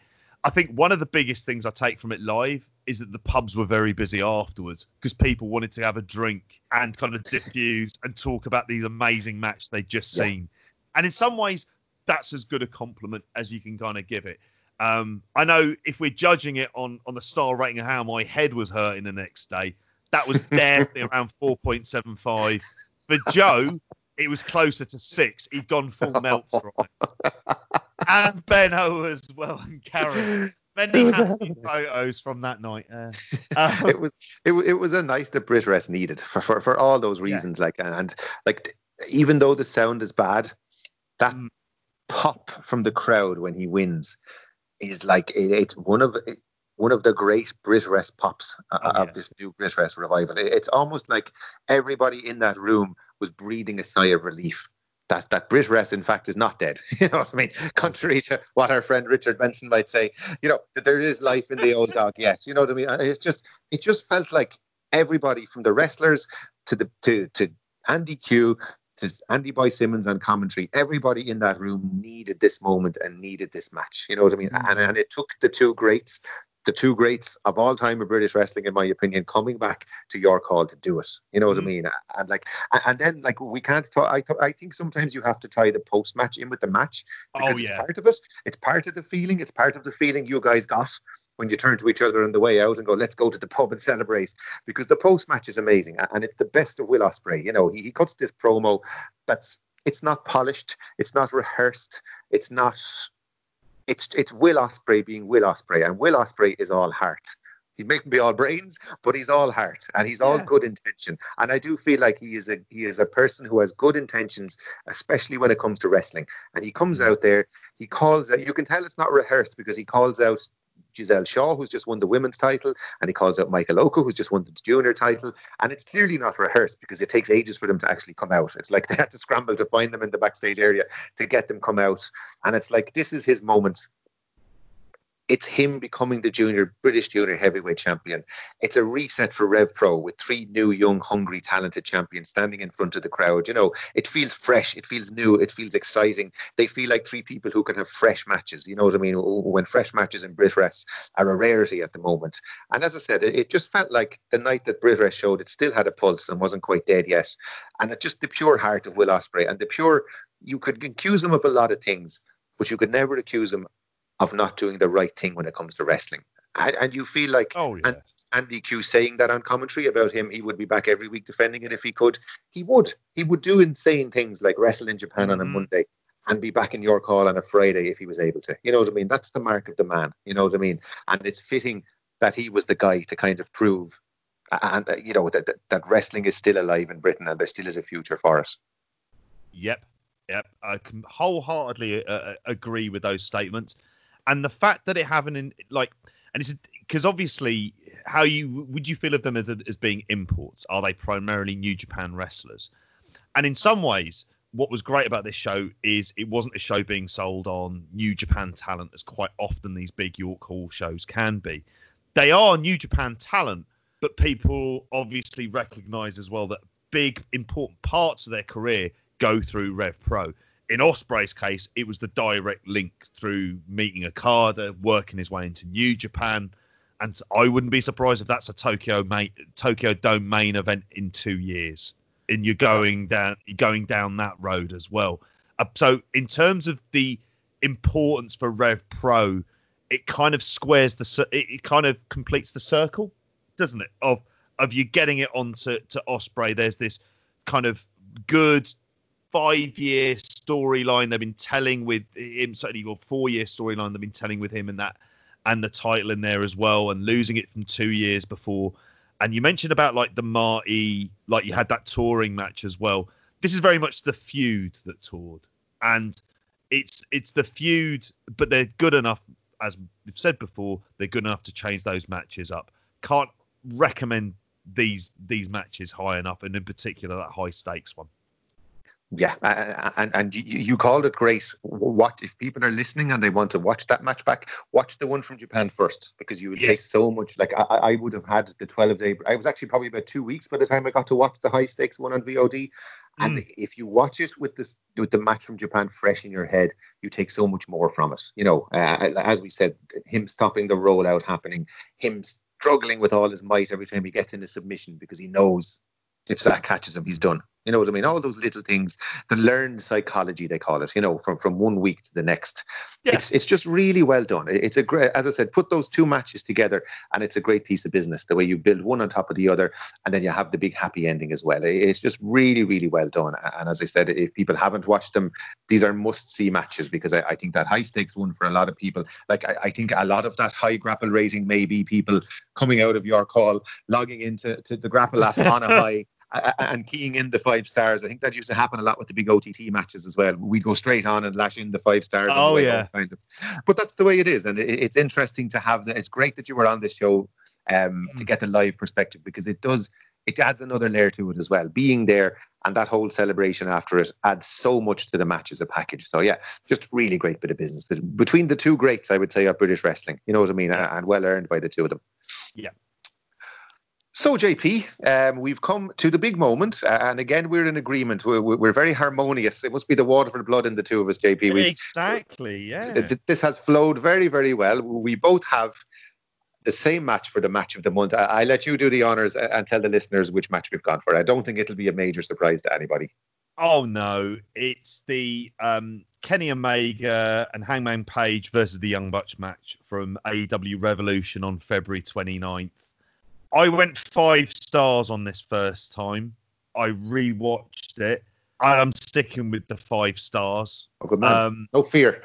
I looked at this, and like, having watched it and then looking at all the notes beforehand, I don't know, if in some ways it feels like a perfect number 1 match to have on a list like this, because it has all of a lot of the aspects that we kind of that make great matches, but at the center of it is this kind of real, genuine kind of storyline and heart and emotion at the center of it, and it's the storyline that every single person in the match needed, and it's worked, and it's made a massive difference overall to the company, like we said earlier on with Kenny Omega and Pac getting that match out of him. This one as well. This is when you're kind of thinking, this is Best Bout Machine. This is New Japan Kenny Omega. This is Omega having to work big matches in high-stakes situations. And I think he thrives under that kind of pressure. And I think he needs that kind of pressure. And if left to his own devices, he can do the silly stuff. Because I think we have the Nakazawa match that comes up in the month. But that's kind of fine because it exists in the kind of empty arena era. I said at this time, and I'd be interested to know what you think about it. Like, for me, this might be the best tag match. I'd say the best tag match in North America that ever has been. And I know that's a high bar, and there's probably some great Midnight Express and Fantastics match that I'd need to go back and see. But certainly, looking at it with 2020 eyes, this is kind of like the tag match that really sets the bar. And it has all those big spots, and there's so much to go through on this. So yeah, James, can you think of a better tag match than this? But a US tag match? Well, I remember people started saying that because Meltzer said it. And you know, when Dave says something, you get extreme reactions where half the people agree with him wholeheartedly and everyone else thinks he's crazy. And I hadn't watched the match, and I saw that opinion coming up on Twitter, and I was shaking my head and I was thinking, Dave, like, come on, you know, like, you don't need to over exaggerate and put that much hyperbole behind these matches. And we all joke about his friendship with the Elite and Kenny and all that, and how much he bigs them up. But then I went to watch the match, and it's a very definitive statement, and I would need to go and watch some other stuff back before I would say it for sure. But I don't hate but put it this way, I don't hate the opinion anymore, and it's not an opinion that I look at now and say that was ridiculous, because nothing comes to mind. There's nothing that I immediately say, God, that was better. But the one that always comes to mind for me is a match I really love, was Benoit and Jericho against Triple H and Austin from Raw. The night that Triple H did the big quad injury, and like, I remember watching that match back a few years ago. That is a seriously good match. It's an amazing match. For me, that would be up there. As you said, there's probably lots of great stuff from the 80s. So it's not something I would definitively say, but at the same time, I don't argue too strongly with people who say it. And as I said, you know, and I went into this match, when I heard that from Dave, I went into this match kind of pissed off about it. And probably meaning to be harder on the match than I should have been. And it still blew me away. So I overcame Dave's opinion almost, and it won me around with how good it was. You know what I mean? And I think the first stuff we have to talk about, because you take it for granted that these four guys will give you a state-of-the-art athletic match. You know what I mean? You'll get the big moves. You'll get a great tag team match. If there was no storyline, you'd get a really good high-flying, state-of-the-art, modern PWG-style match. You take that for granted. That's going to happen. As you said, it's the character work and the storytelling that really pushes it over the edge. You know, and as you said, everybody that went into this match came out of it enhanced. Each of them had a distinct role in the match, and each of them had their own story to tell. But what I also think was really good about the match is, even if you weren't watching Dynamite every week, even if you'd never watched Being the Elite, because everybody played their role so well, and because they told their story so well, you got it. Because I don't watch Being the Elite. It's not something I'm interested in watching. I watch bits and bobs of Dynamite. I'm not a person who sits down and watches Dynamite for the full 2 hours every week. I generally tend to pick matches or good promos if I hear about them. So I wouldn't have been well up on the storyline behind this before I went into the match, but I got it. I understood what they were, because the commentary was so good and because the four wrestlers did so well. Like, Page goes into the match, and you get straight away that he's angry and confused and feels underappreciated by everyone else in the Elite and wants to do his own thing. And you get that straight away, because he goes in and he spits in Matt's face and targets his bad back in the first couple of minutes. So if you knew nothing about these guys, you straight away get it. Adam Page is angry. He has this thing, especially with Matt Jackson, and there's bad feeling there. And the way Kenny approaches the match is he's much more measured and even-tempered. He doesn't particularly have ill feeling towards the Bucks, but he's a competitive animal, and he absolutely wants to win this match cleanly in the middle of the ring. He wants to defend his tag titles. He's a proud champion. And again, in the first few minutes of the match, Hangman goes to get a table, and he's thinking about putting the Bucks through a table, and Kenny stops him. So straight away you understand where Kenny's coming from. He wants to win the match, but he doesn't necessarily want to cripple his opponents or injure them badly. You know, Matt Jackson's whole demeanor in the match, like, straight away, he's spoiling for a fight. He's much more animated than Nick is. Nick is kind of less overtly angry, and at times he's the peacemaker coming in trying to calm his brother down. So just in the way they carry themselves and their demeanor, they're telling us what we need to hear. And you don't have to be somebody. There probably are things in there for the seasoned viewer and for the person who watches Being the Elite, but there's enough there on what they do in the match that you get the story straight away. And that's really good wrestling for me, you know. Absolutely, yeah. Complete agreement with you on that, totally. And I think as well, we take the Bucks for granted, certainly, don't we? Yeah. That's part of the thing that I kind of get from this as well, like, to a degree. And we're all guilty of it. I'm guilty of it as well. There've been times I've gone, oh, Young Bucks, and you kind of forget that these, you know, they are responsible for these. And it's almost like this is its own little subgenre of itself of tag team wrestling, of these kind of tag teams. But it's what they do, and it's also what people want. But what they've managed to do, and you mentioned there with Matt Jackson, like, because quite often Nick is the more spectacular. He is, I mean, like we've mentioned Fluid, obviously with these four guys all know each other so well. It is just like continuous motion for half an hour. And then when they announce half an hour, it's just before the end of the match. And you're like, Christ, half an hour. Yeah, and it doesn't fit.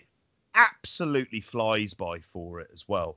And what they, that they themselves, the Bucks, like Matt Jackson's character work on this, because the match kind of kicks it. You got some really nice stuff with Nick Jackson and Kenny Omega kind of doing exhibition wrestling, the kind of stuff that that they've done before, like in comedy matches. I think I've seen them even do it kind of against each other, where they do all really sort of nice stuff, but there's nothing hard hitting. And then when you get Paige and Matt Jackson in there, it's a completely different kettle of fish. They're spitting at each other, they're on top with the kind of fists. And you mentioned there about everyone plays their role and all these different dynamics in here as well. And that kind of ties into the fact of all the counters and the spots being cut off in between. There's a great one when Kenny's doing the kind of Terminator, and he's going to do the dive across the ropes. And I think it's Matt Jackson that kicks him just as he's about to dive over. Yes. And he comes over, and it's a fine line, because if you do that wrong, that goes horribly wrong, or it looks bad. Yeah. It's either one or the other. It either looks really bad, or it goes badly wrong and he's injured. And instead they get it kind of completely perfect for it. And this, like, tag team matches, I know it sounds really silly. Like, I'm, and maybe you're the same, I'm kind of raised on watching a lot of big tag matches, particularly with watching WCW videos. If you've watched things like, is it Starrcade 89 with the Iron Man contest, or is it Starrcade 88? I forget. But like, I'm kind of raised on watching these big tag teams and tag teams as kind of main events. And one of the things that bothers me about tag matches is if they're dull, because you kind of think, well, you should be doing quick tags in and out. Therefore, It should be continuous motion. You should be working on your opponent. Well, you got no fear of that not happening here, because they get all of that stuff on there as well. And the Bucks subtly play up to the heel stuff, but they don't become heels for the match. It's nothing silly. It's almost like they're annoyed, but you know that in reality they're delighted, because it's added spice to the match, and it makes Paige, who is like the big project of the match, if you think long term. Exactly. He's the big project, and he's the one who's getting over on this. They're already over. Kenny's already over. Yeah. It's about getting Paige out. It's his night. And it's great, because some of the promos are going like, we found you, you're a jobber in Ring of Honor and all of this stuff. And they played it in. And it's the idea of, and we're going to make a main eventer out of him. And we're going to do this. And Joe said on the last Spotlight how much he kind of missed seeing Adam Page when watching him at, on Double or Nothing. And I was kind of reminded by this as well. I don't know how you feel about some of the spots, though, Jamesy. My God, there are some spots in this match. There are some moments all throughout this. Where do you start with it? Oh yeah, I there's a few pivotal ones in particular, and like the biggest pop of the night is the golden trigger spot. And you talked about the Bucks being heelish. Oh. Like when you think about them doing the golden trigger on Kenny Omega, like that's. When you think about that, number one, their beef isn't with Kenny. They have this thing going with Paige, so the ill feeling is towards Paige, but they kind of pick out Kenny, who's kind of poor innocent Kenny, and they do the golden trigger, which is a real low blow, really. Like when you think about it, it's a reminder of his relationship with Ibushi and the fact that they're no longer together and all that kind of thing. A really, really heelish moment from them, and then the genius of it is Kenny kicking out at one. And the crowd, because he sees red then, and now he's angry and he's pissed off, and he's like, what the hell are these guys doing to me? And I would say nearly, apart from the finish, the biggest pop of this match is him kicking out at one. And I felt that in itself is another step in the rehabilitation of Kenny Omega in the company, because he has the crowd is so behind him at that point. They've made him such a massive baby face, you know what I mean? And you could see him going back to a title run based off that moment. You know what I mean? You remember that this crowd loves Kenny Omega, and the pop he gets from that little moment is unbelievable. And there's the fine detail as well. You know, it's not just a spot fest. Like Matt goes after Kenny's. They play back to we just talked about Kenny being in the brutalizer for 3 minutes from Pac at the end of the Iron Man match. And when he comes out, he strapped his shoulder up to play off that injury. And at one point, Matt goes after that injury. And again, really good psychology. What you would do if you were in a fight, you would go after the injury. You know what I mean? And Kenny's arm is so injured that he can't execute the one-winged angel. So you're getting the kind of fine detail selling that nerds like me want from matches. So there's everything. If you watch wrestling for character work, there's stuff in here for you. If you watch wrestling for high flying and spots, there's tons of that in here. If you're like me and you like good psychology, logic, fine detail, good selling, it's in there as well. You know what I mean? The fact that they go after Matt's bad back yet again, and Matt sells his back so well. You know, a 2-year injury storyline at this stage, he's been selling this back.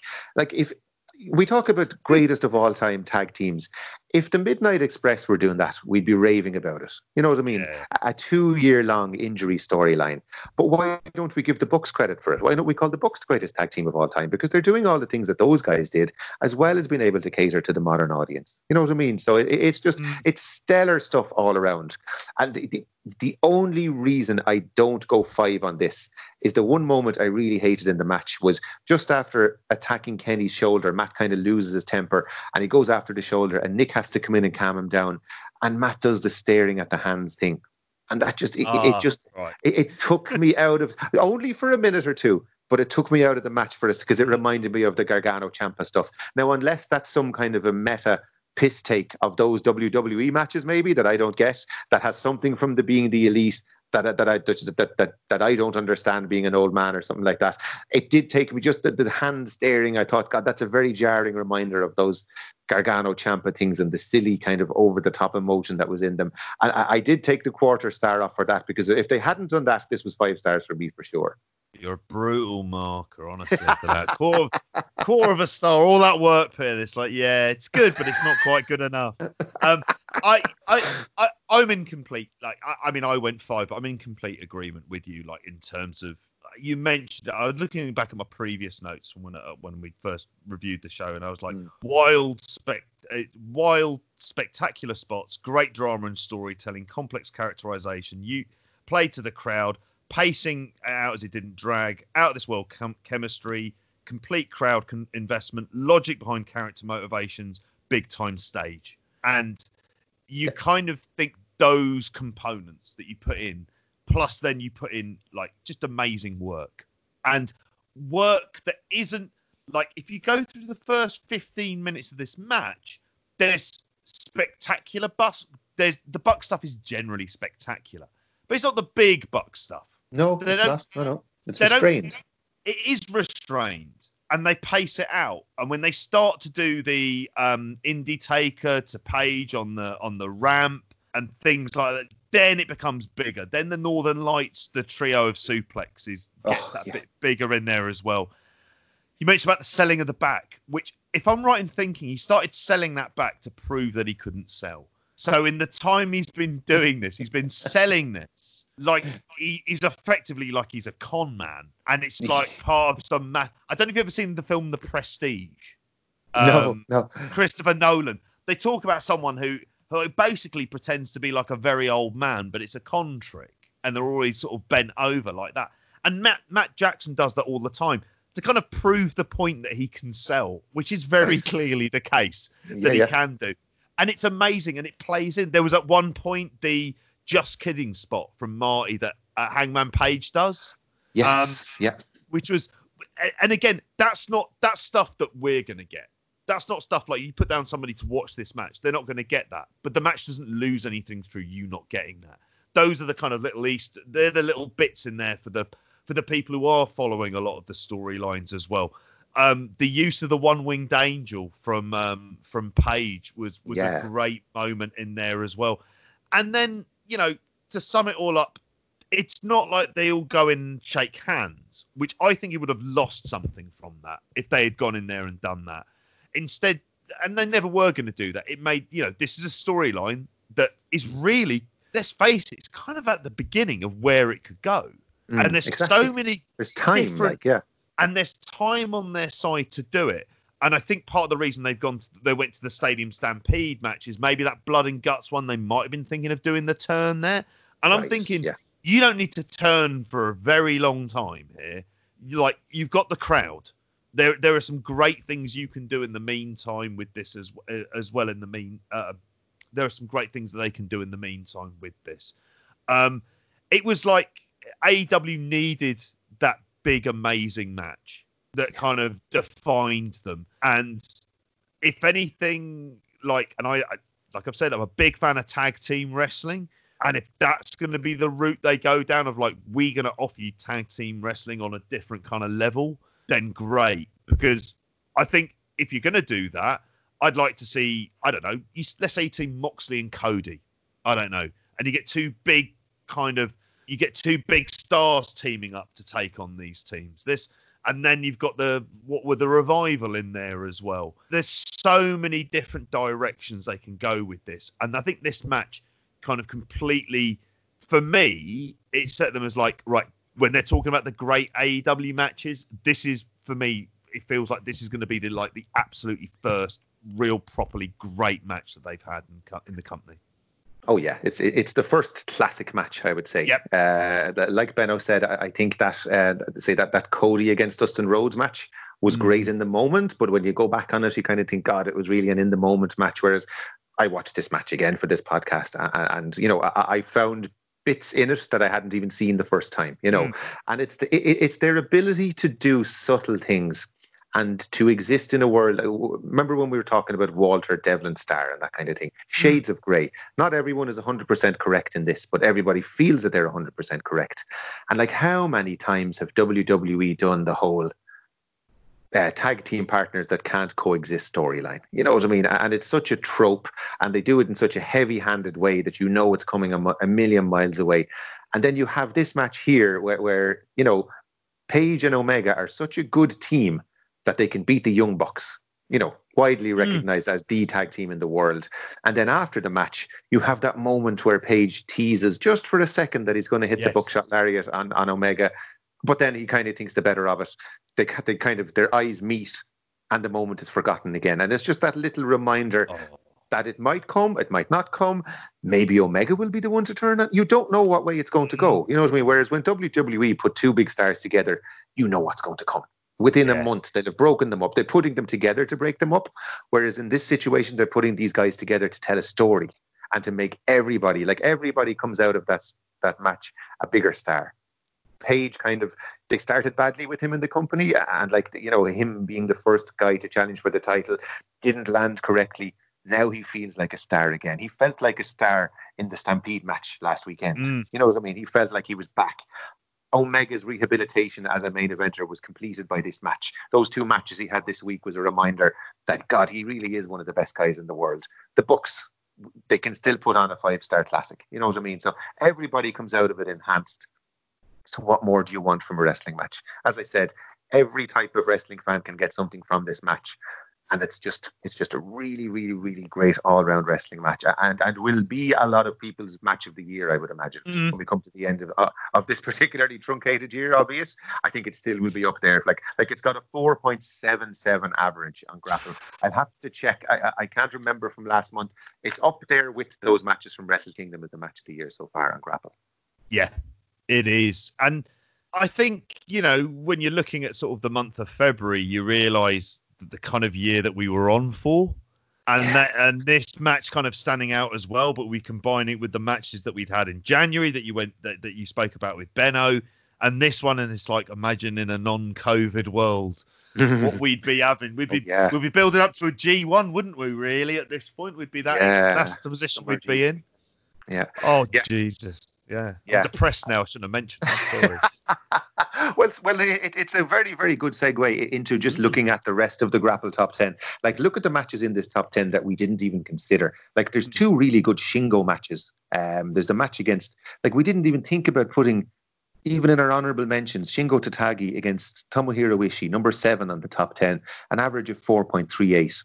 Shingo against Goto, Yeah, Shingo against Goto at number 10, 4.2 average, you know. So it's like, God, what a month, really. You know what I mean? You have some honourable mentions there as well, JP. And in particular, there was a match that you had originally slated for your top 5 and that you kind of pulled out in favour of the Ospreay Sabre match. Just talk a little bit about that match.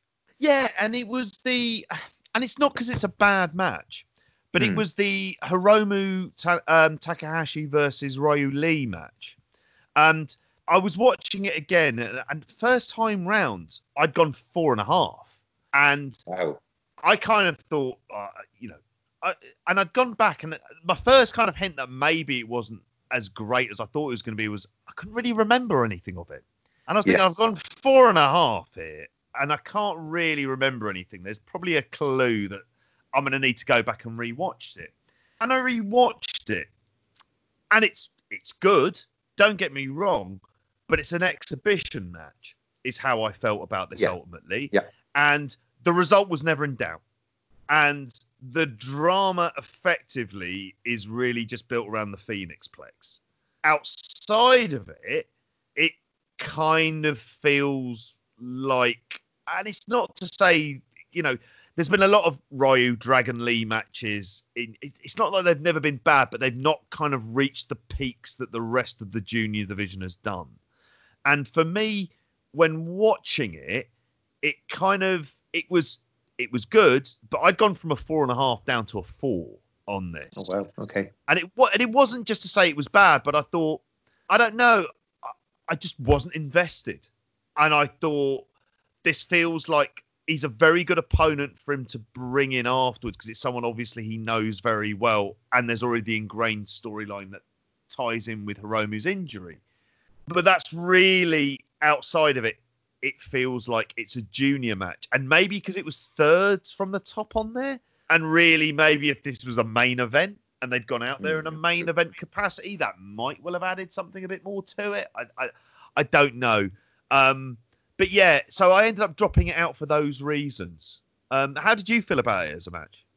No, totally valid reasoning. Yeah, I had it at 3.75 at the time, and on rewatch, I kind of felt I'm kind of glad you took it out of the top 5, because I don't like kind of having to give out about a match that someone's chosen. Yeah. But at 3.75, and you hit the nail on the head. There are matches that I watch now, and I think to myself, if I think about this match in 3 months' time, will I remember anything in it? And I'm finding with a lot of modern wrestling, that really is the case. And this was exactly it. I said to myself at the time, I won't remember any of this. And lo and behold, when you brought it up, I had to go back and watch it, because I literally couldn't think of any one spot in it.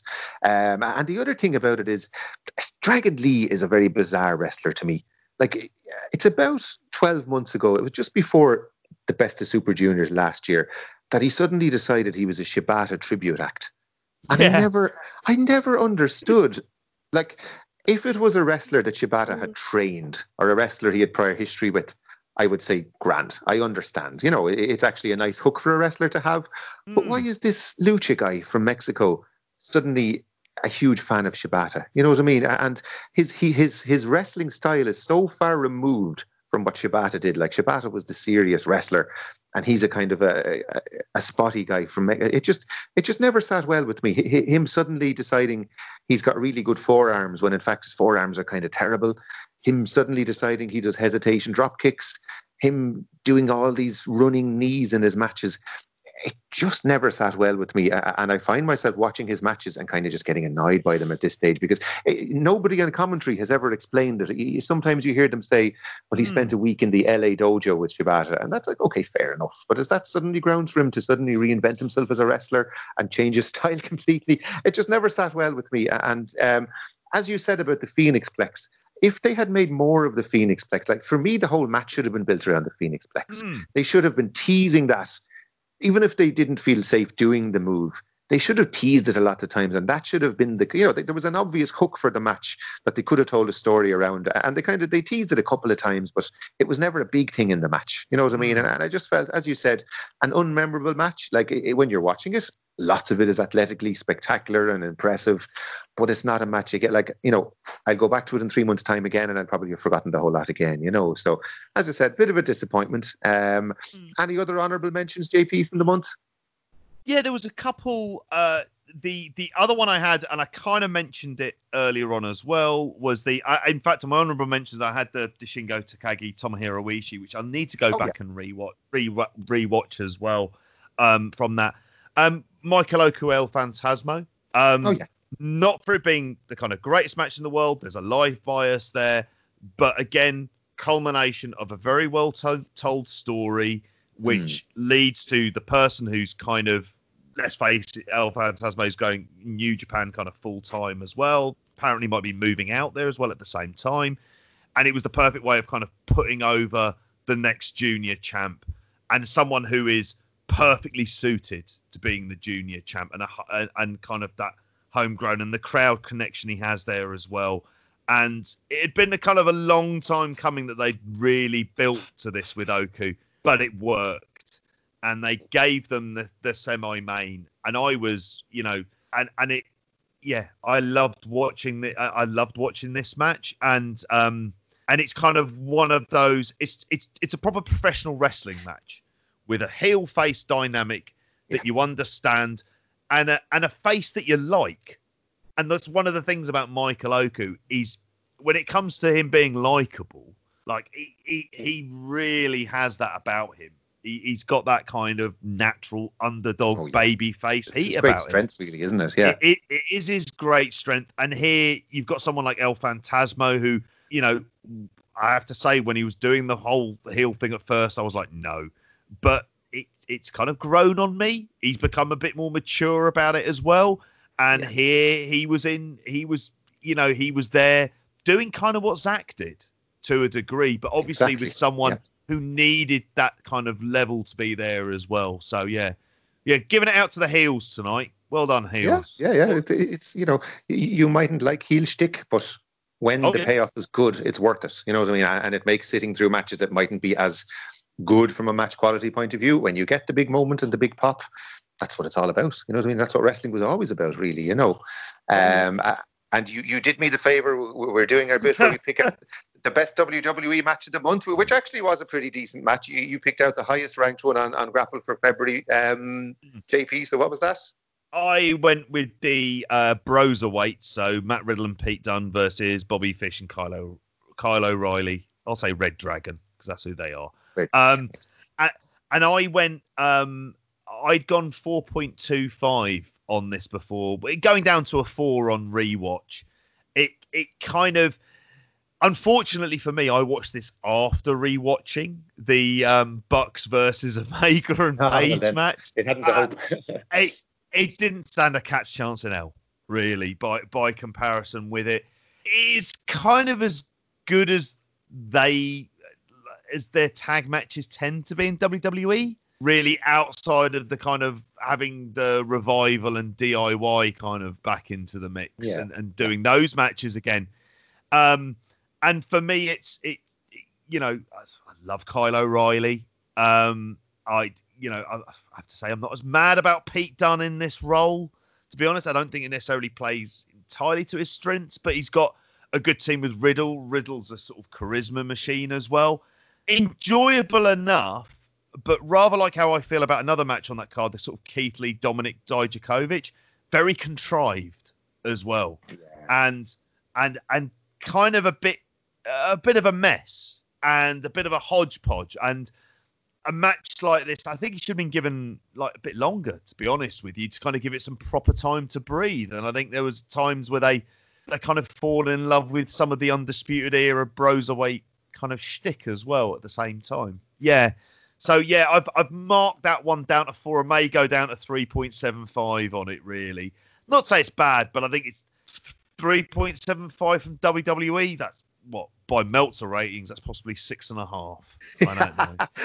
But Dave actually went 4.75 on it, would you believe? What the fuck? Yeah. Jesus.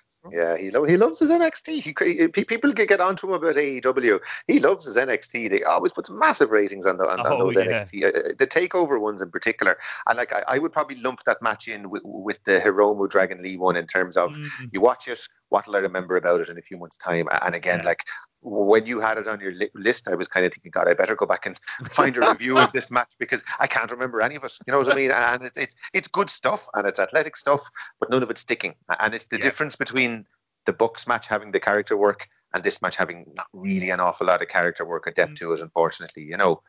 So two more quick things. I'm just going to run through. I like to do some hidden gems for people that I have in my honorable mentions list, JP. So very quickly run through those.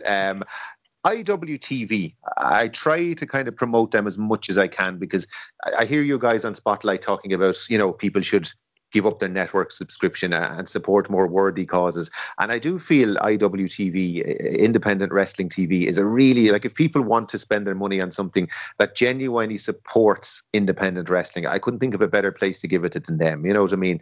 And there's a couple of matches this month from there. The first one is from AIW. It's actually Alex Shelley against a young wrestler called Lee Moriarty. And it's the third match in a trilogy that these guys have had kind of between last year and this year. A very simple match on the face of it. It's a young baby face against a heel veteran.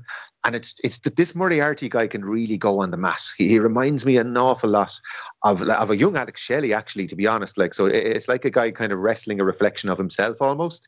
And they just tell a really nice, tight, efficient match that doesn't outstay its welcome.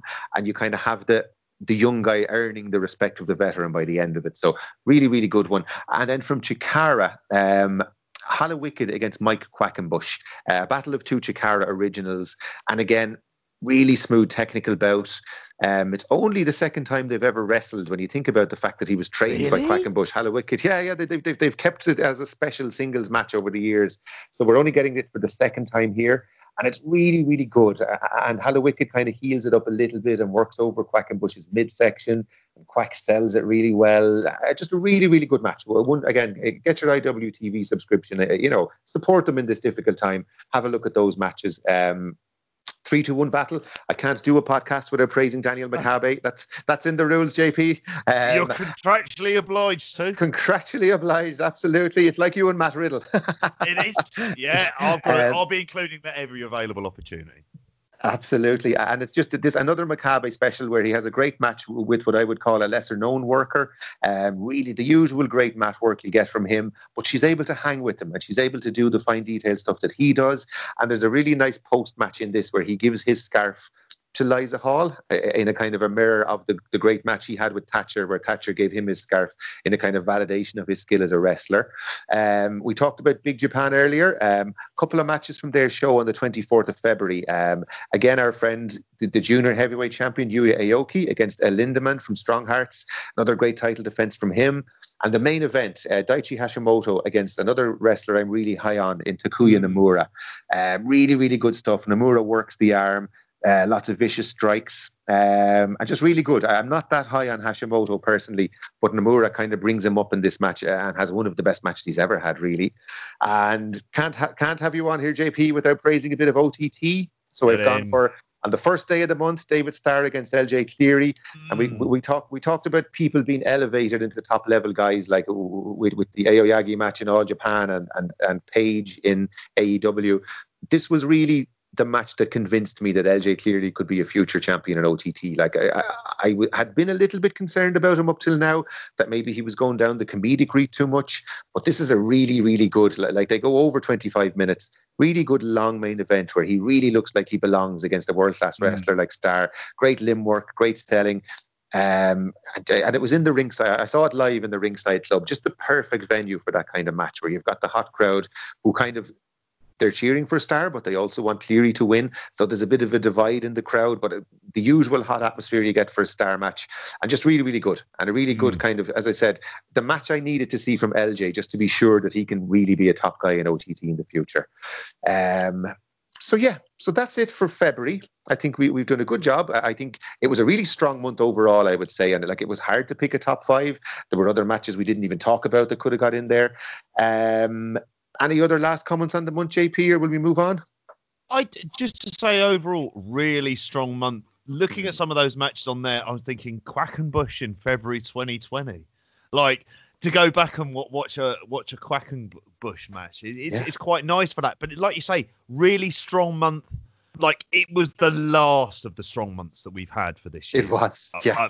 Up to this point. So I'm lucky in that regard. I really am. I'm counting my blessings on that one, that I got, like, that we were kind of sport for choice. And also that a lot of these matches, like the ones that were deserving of the kind of epic qualities and the epic capabilities, had kind of earned the right to that as well. And a good mix of matches and styles and genres as well, which kind of, and that's part of, you know, of a show like this, where you're kind of looking at like, maybe I don't particularly want you know, a match necessarily, let's say like Nakajima versus Hideki Suzuki, which is entirely different away from that tag match in AEW, but you know, it's just sort of those little it's those different types of matches out there. So there's always something there that you can kind of taste your palate on. If that makes any sense, which it probably doesn't.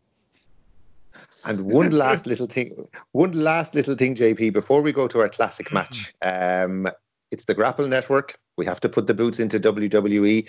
And Grapple Gareth was kind enough. He sent me along a spreadsheet of basically all the match rankings for the month of February. The two lowest ranked matches out of the hundreds that were on the Grapple app for February. WWE main roster. From that, I can't even remember the name of it. I didn't even write down the names of these matches, but two matches from that show in Saudi. We had The Fiend against Bill Goldberg, a Grapple average of 0.6 of a star.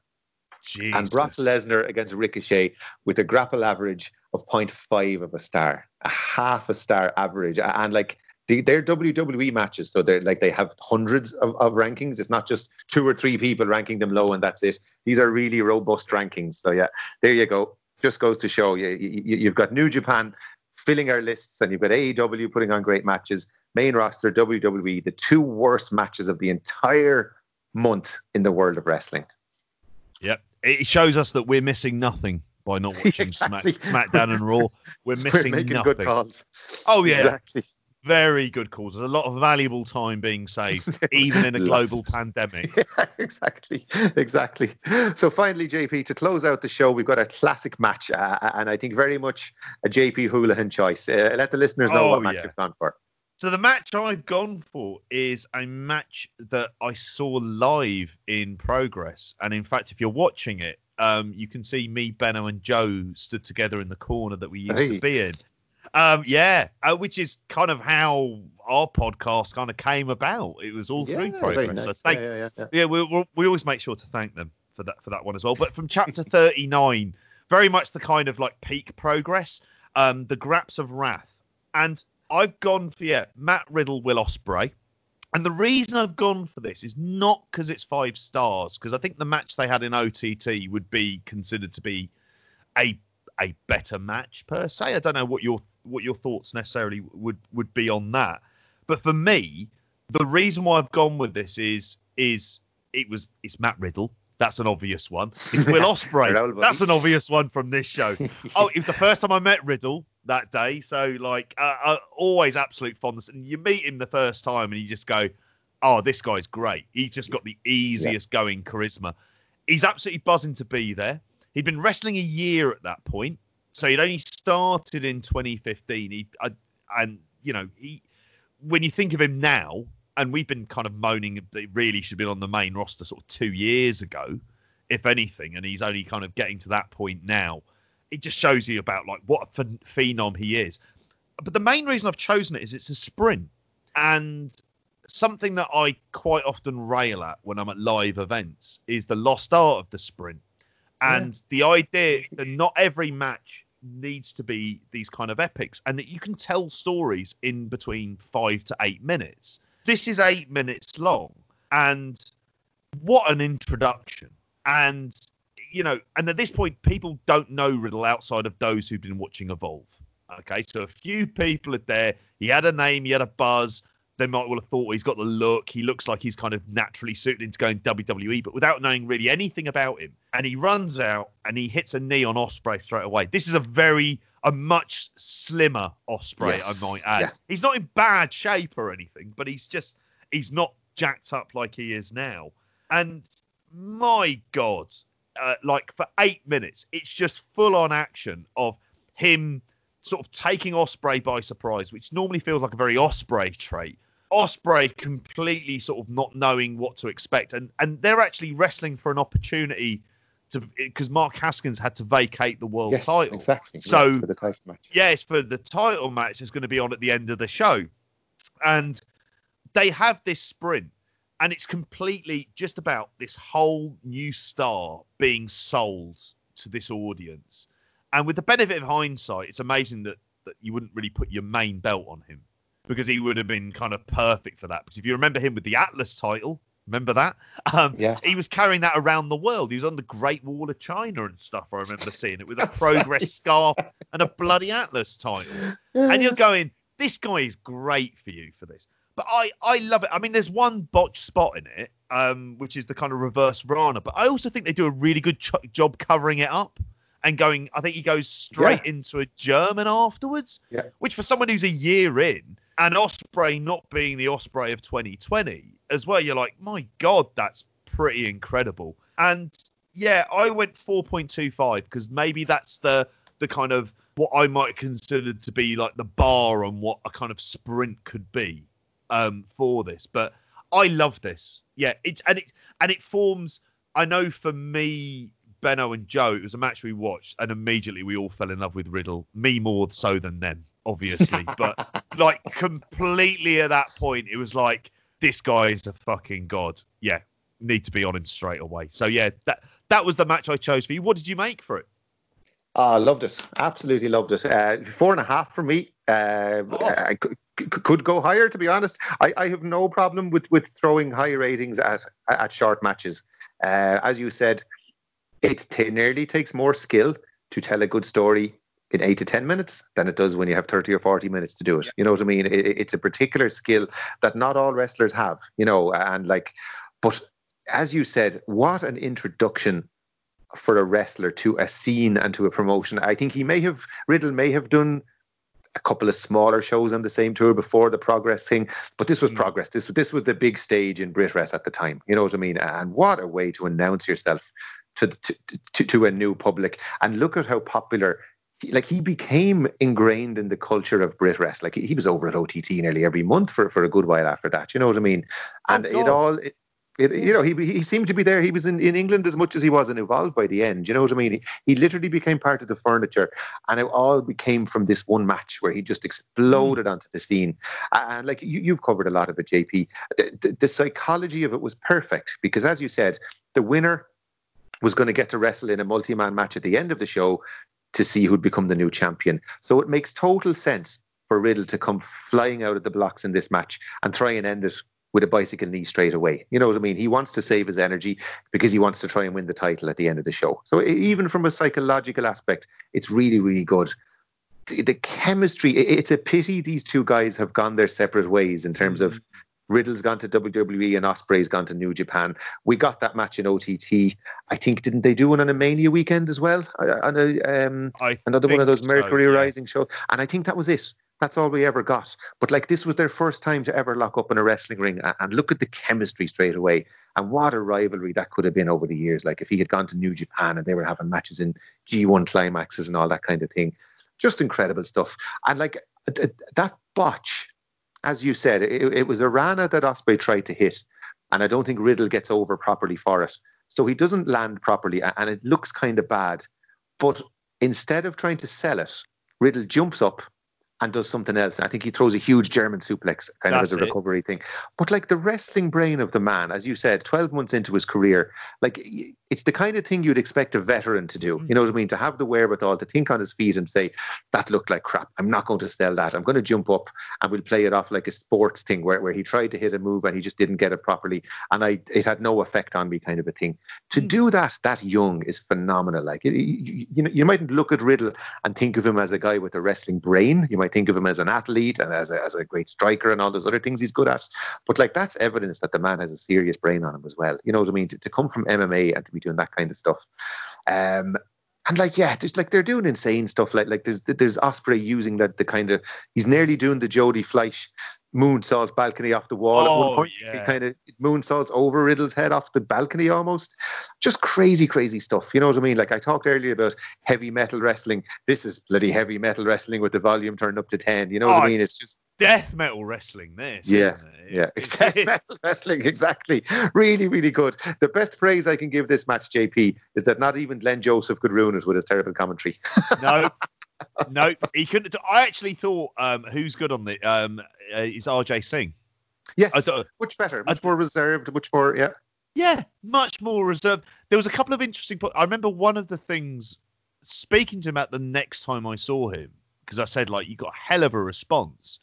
And he told me about when he fought in Nottingham at UFC, and the time they were building up a fight with Dan Hardy. I don't know if you know Dan Hardy is. I know the name anyway, yeah.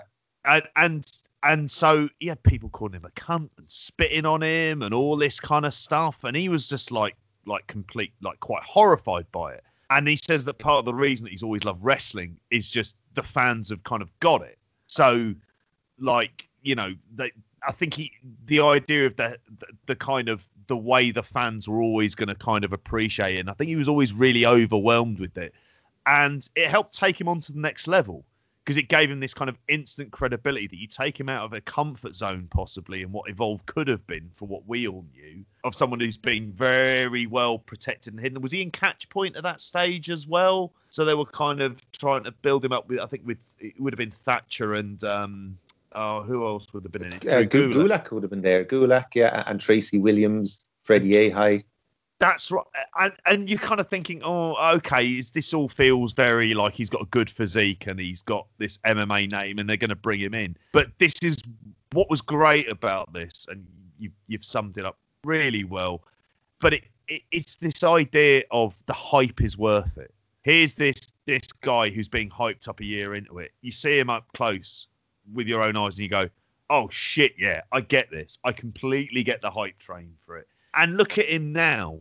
I would say now he should be their main champion, like of someone to kind of go with. And 4 years ago, this is where he was making his debut over here. And before you know it, we're seeing him in every promotion, like you mentioned, up and down the UK, which is a testament, I think, to how much he enjoyed working here and the environment meant of the amount of wrestlers.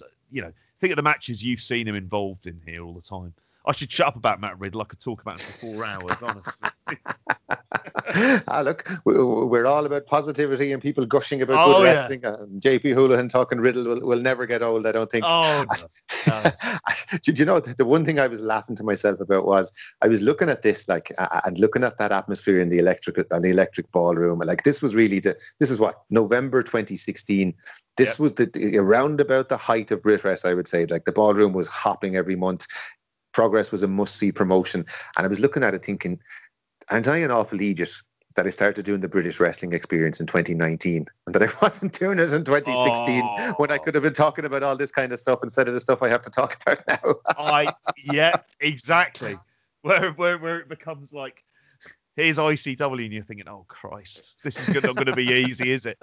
But yeah, we were so spoiled as well. But I think there was always the sense of, certainly amongst a few of us, of like, these really are good. They're not going to last forever, so appreciate them while we can. And luckily, obviously, from different eras where not so much stuff is documented, we're lucky that we have so much of this stuff to go back on, just to kind of remind ourselves about what the scene was like then. And that was very much in the day of the 30-second sellouts as well. You weren't getting it. You had to be on that ticket, 7 o'clock on a Monday.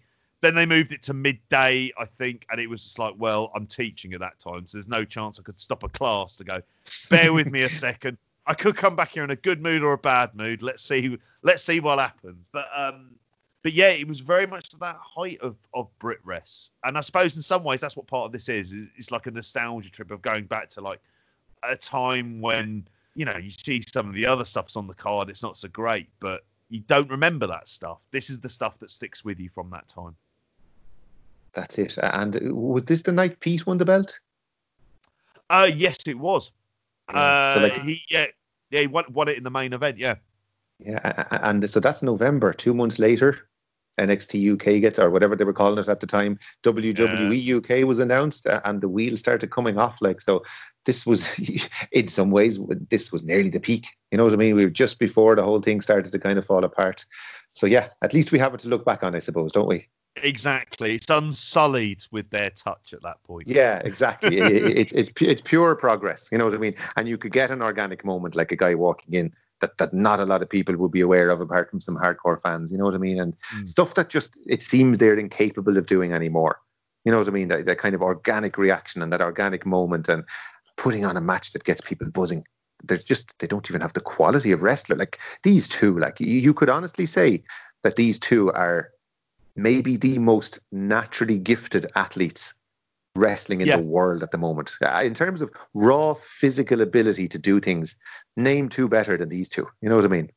Yeah, you're right. Just in terms of just having that kind of real prodigious talent. Because in some ways, that's what both of them are, that they're wrestling prodigies. Oh, yeah. Yeah, exactly. Like, we're just good, it seems, from the minute they stepped in a wrestling ring. You know, it's just crazy. And to think that you guys were getting that in London on a November, you know, on a random show in November, like, it's just crazy to look back on now, you know. Oh, it seems mental now looking back on it, of like, Christ, I was there, and these are, you know, it was around that kind of point in time you had things like, I think the year after, taking my kids to the Cockpit to see Keith Lee versus Matt Riddle. And I was sat there going like, what the fuck? This is mental watching this match in front of 100 people. Yeah, happier times. Happier times, JP. Happier times. But at least we have the memories, and you have your memories of times with Matt anyway. Happy times spent together. Anyway, JP, I've taken up far too much of your time. All that's left is just to thank you so much for coming on. Like, absolute pleasure. Thank you. It's, you know, it's not an easy thing to host a podcast and a long podcast at that, but like, you've made it such a pleasure. You're just such an easy person to talk to, and we could easily go another hour if we had to. So just to thank you so much for coming on with me and making my job so easy tonight. Absolute pleasure as well. Listeners won't know there's half an hour of Waterford-based content at the start of this podcast that we're leaving out entirely as well. But no, absolute pleasure. Really enjoyed doing it. Absolute breeze. And you know, it's great to talk about good wrestling, I think, as well as much as anything else. And, at times it's very easy, like at times with stories and everything else, to kind of focus on stuff that isn't good. And then you kind of remember, actually, there's been this really good stuff that only happened 4 months ago now at this point. And you go back and watch it. And it does seem like it's, you know, from a different world, or at least sort of a good year ago. But it's so much fun. And what you realise at these points, why you're a wrestling fan, why you do podcasts, is you want to talk about great wrestling. And, you know, it was great to do, because it was meant watching loads and loads of really good wrestling. And I can't really argue with any of that. So thank you. No problem at all. Any plugs, JP? Obviously, you've got the spotlight to plug, and your Twitter, maybe? Yep. Twitter, you can find me at JPGP. That's 3 E's at the end. You can also find me on Grapple Spotlight, which is on this podcasting network, generally out on Mondays. So doing that. And I think then we're working our way also through a sort of looking at the 90s wrestling scene and looking sort of individual shows. We've spoken to you about a show, you know, that hopefully we'll all be doing together very soon as well. And I think we've got an episode coming up for that, where we're going to be looking at ECW coming up reasonably soon as well. Good stuff. So have a listen to that. Yeah, and from myself, you can follow me on Twitter at Jamesy_2015. You can see me every 2 weeks on Post Wrestling on the British Wrestling Experience with Benno and Martin Bushby. Our last episode, we did a British Wrestling mixtape where we looked at 8 random matches from the past of British and European wrestling. And you can also catch me on a podcast with Ewan McKenzie that came out this weekend called Discuss Lariat, where I had the opportunity. Great title, isn't it? Yeah, brilliant name for it. Yeah, the Discuss Lariat, where I had the chance to talk about Timothy Thatcher, and in much the same way that you can't stop JP talking about Matt Riddle once he starts. You know, me and Timothy Thatcher, I could talk all day. So really enjoyed doing that. Give him a follow and give that a listen. But that's pretty much it for this month. We'll be back next month with March 2020, working on getting a guest on for that. So thanks from me. And goodbye. Bye.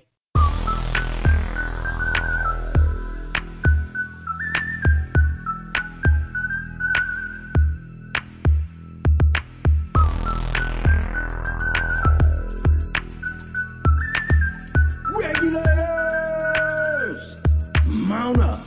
It was a clear black night, a clear white moon. Warren G was on the streets trying to consume some skirts for the E, so I could get some phones rolling in my ride, chilling all alone. Just hit the east side of the LBC.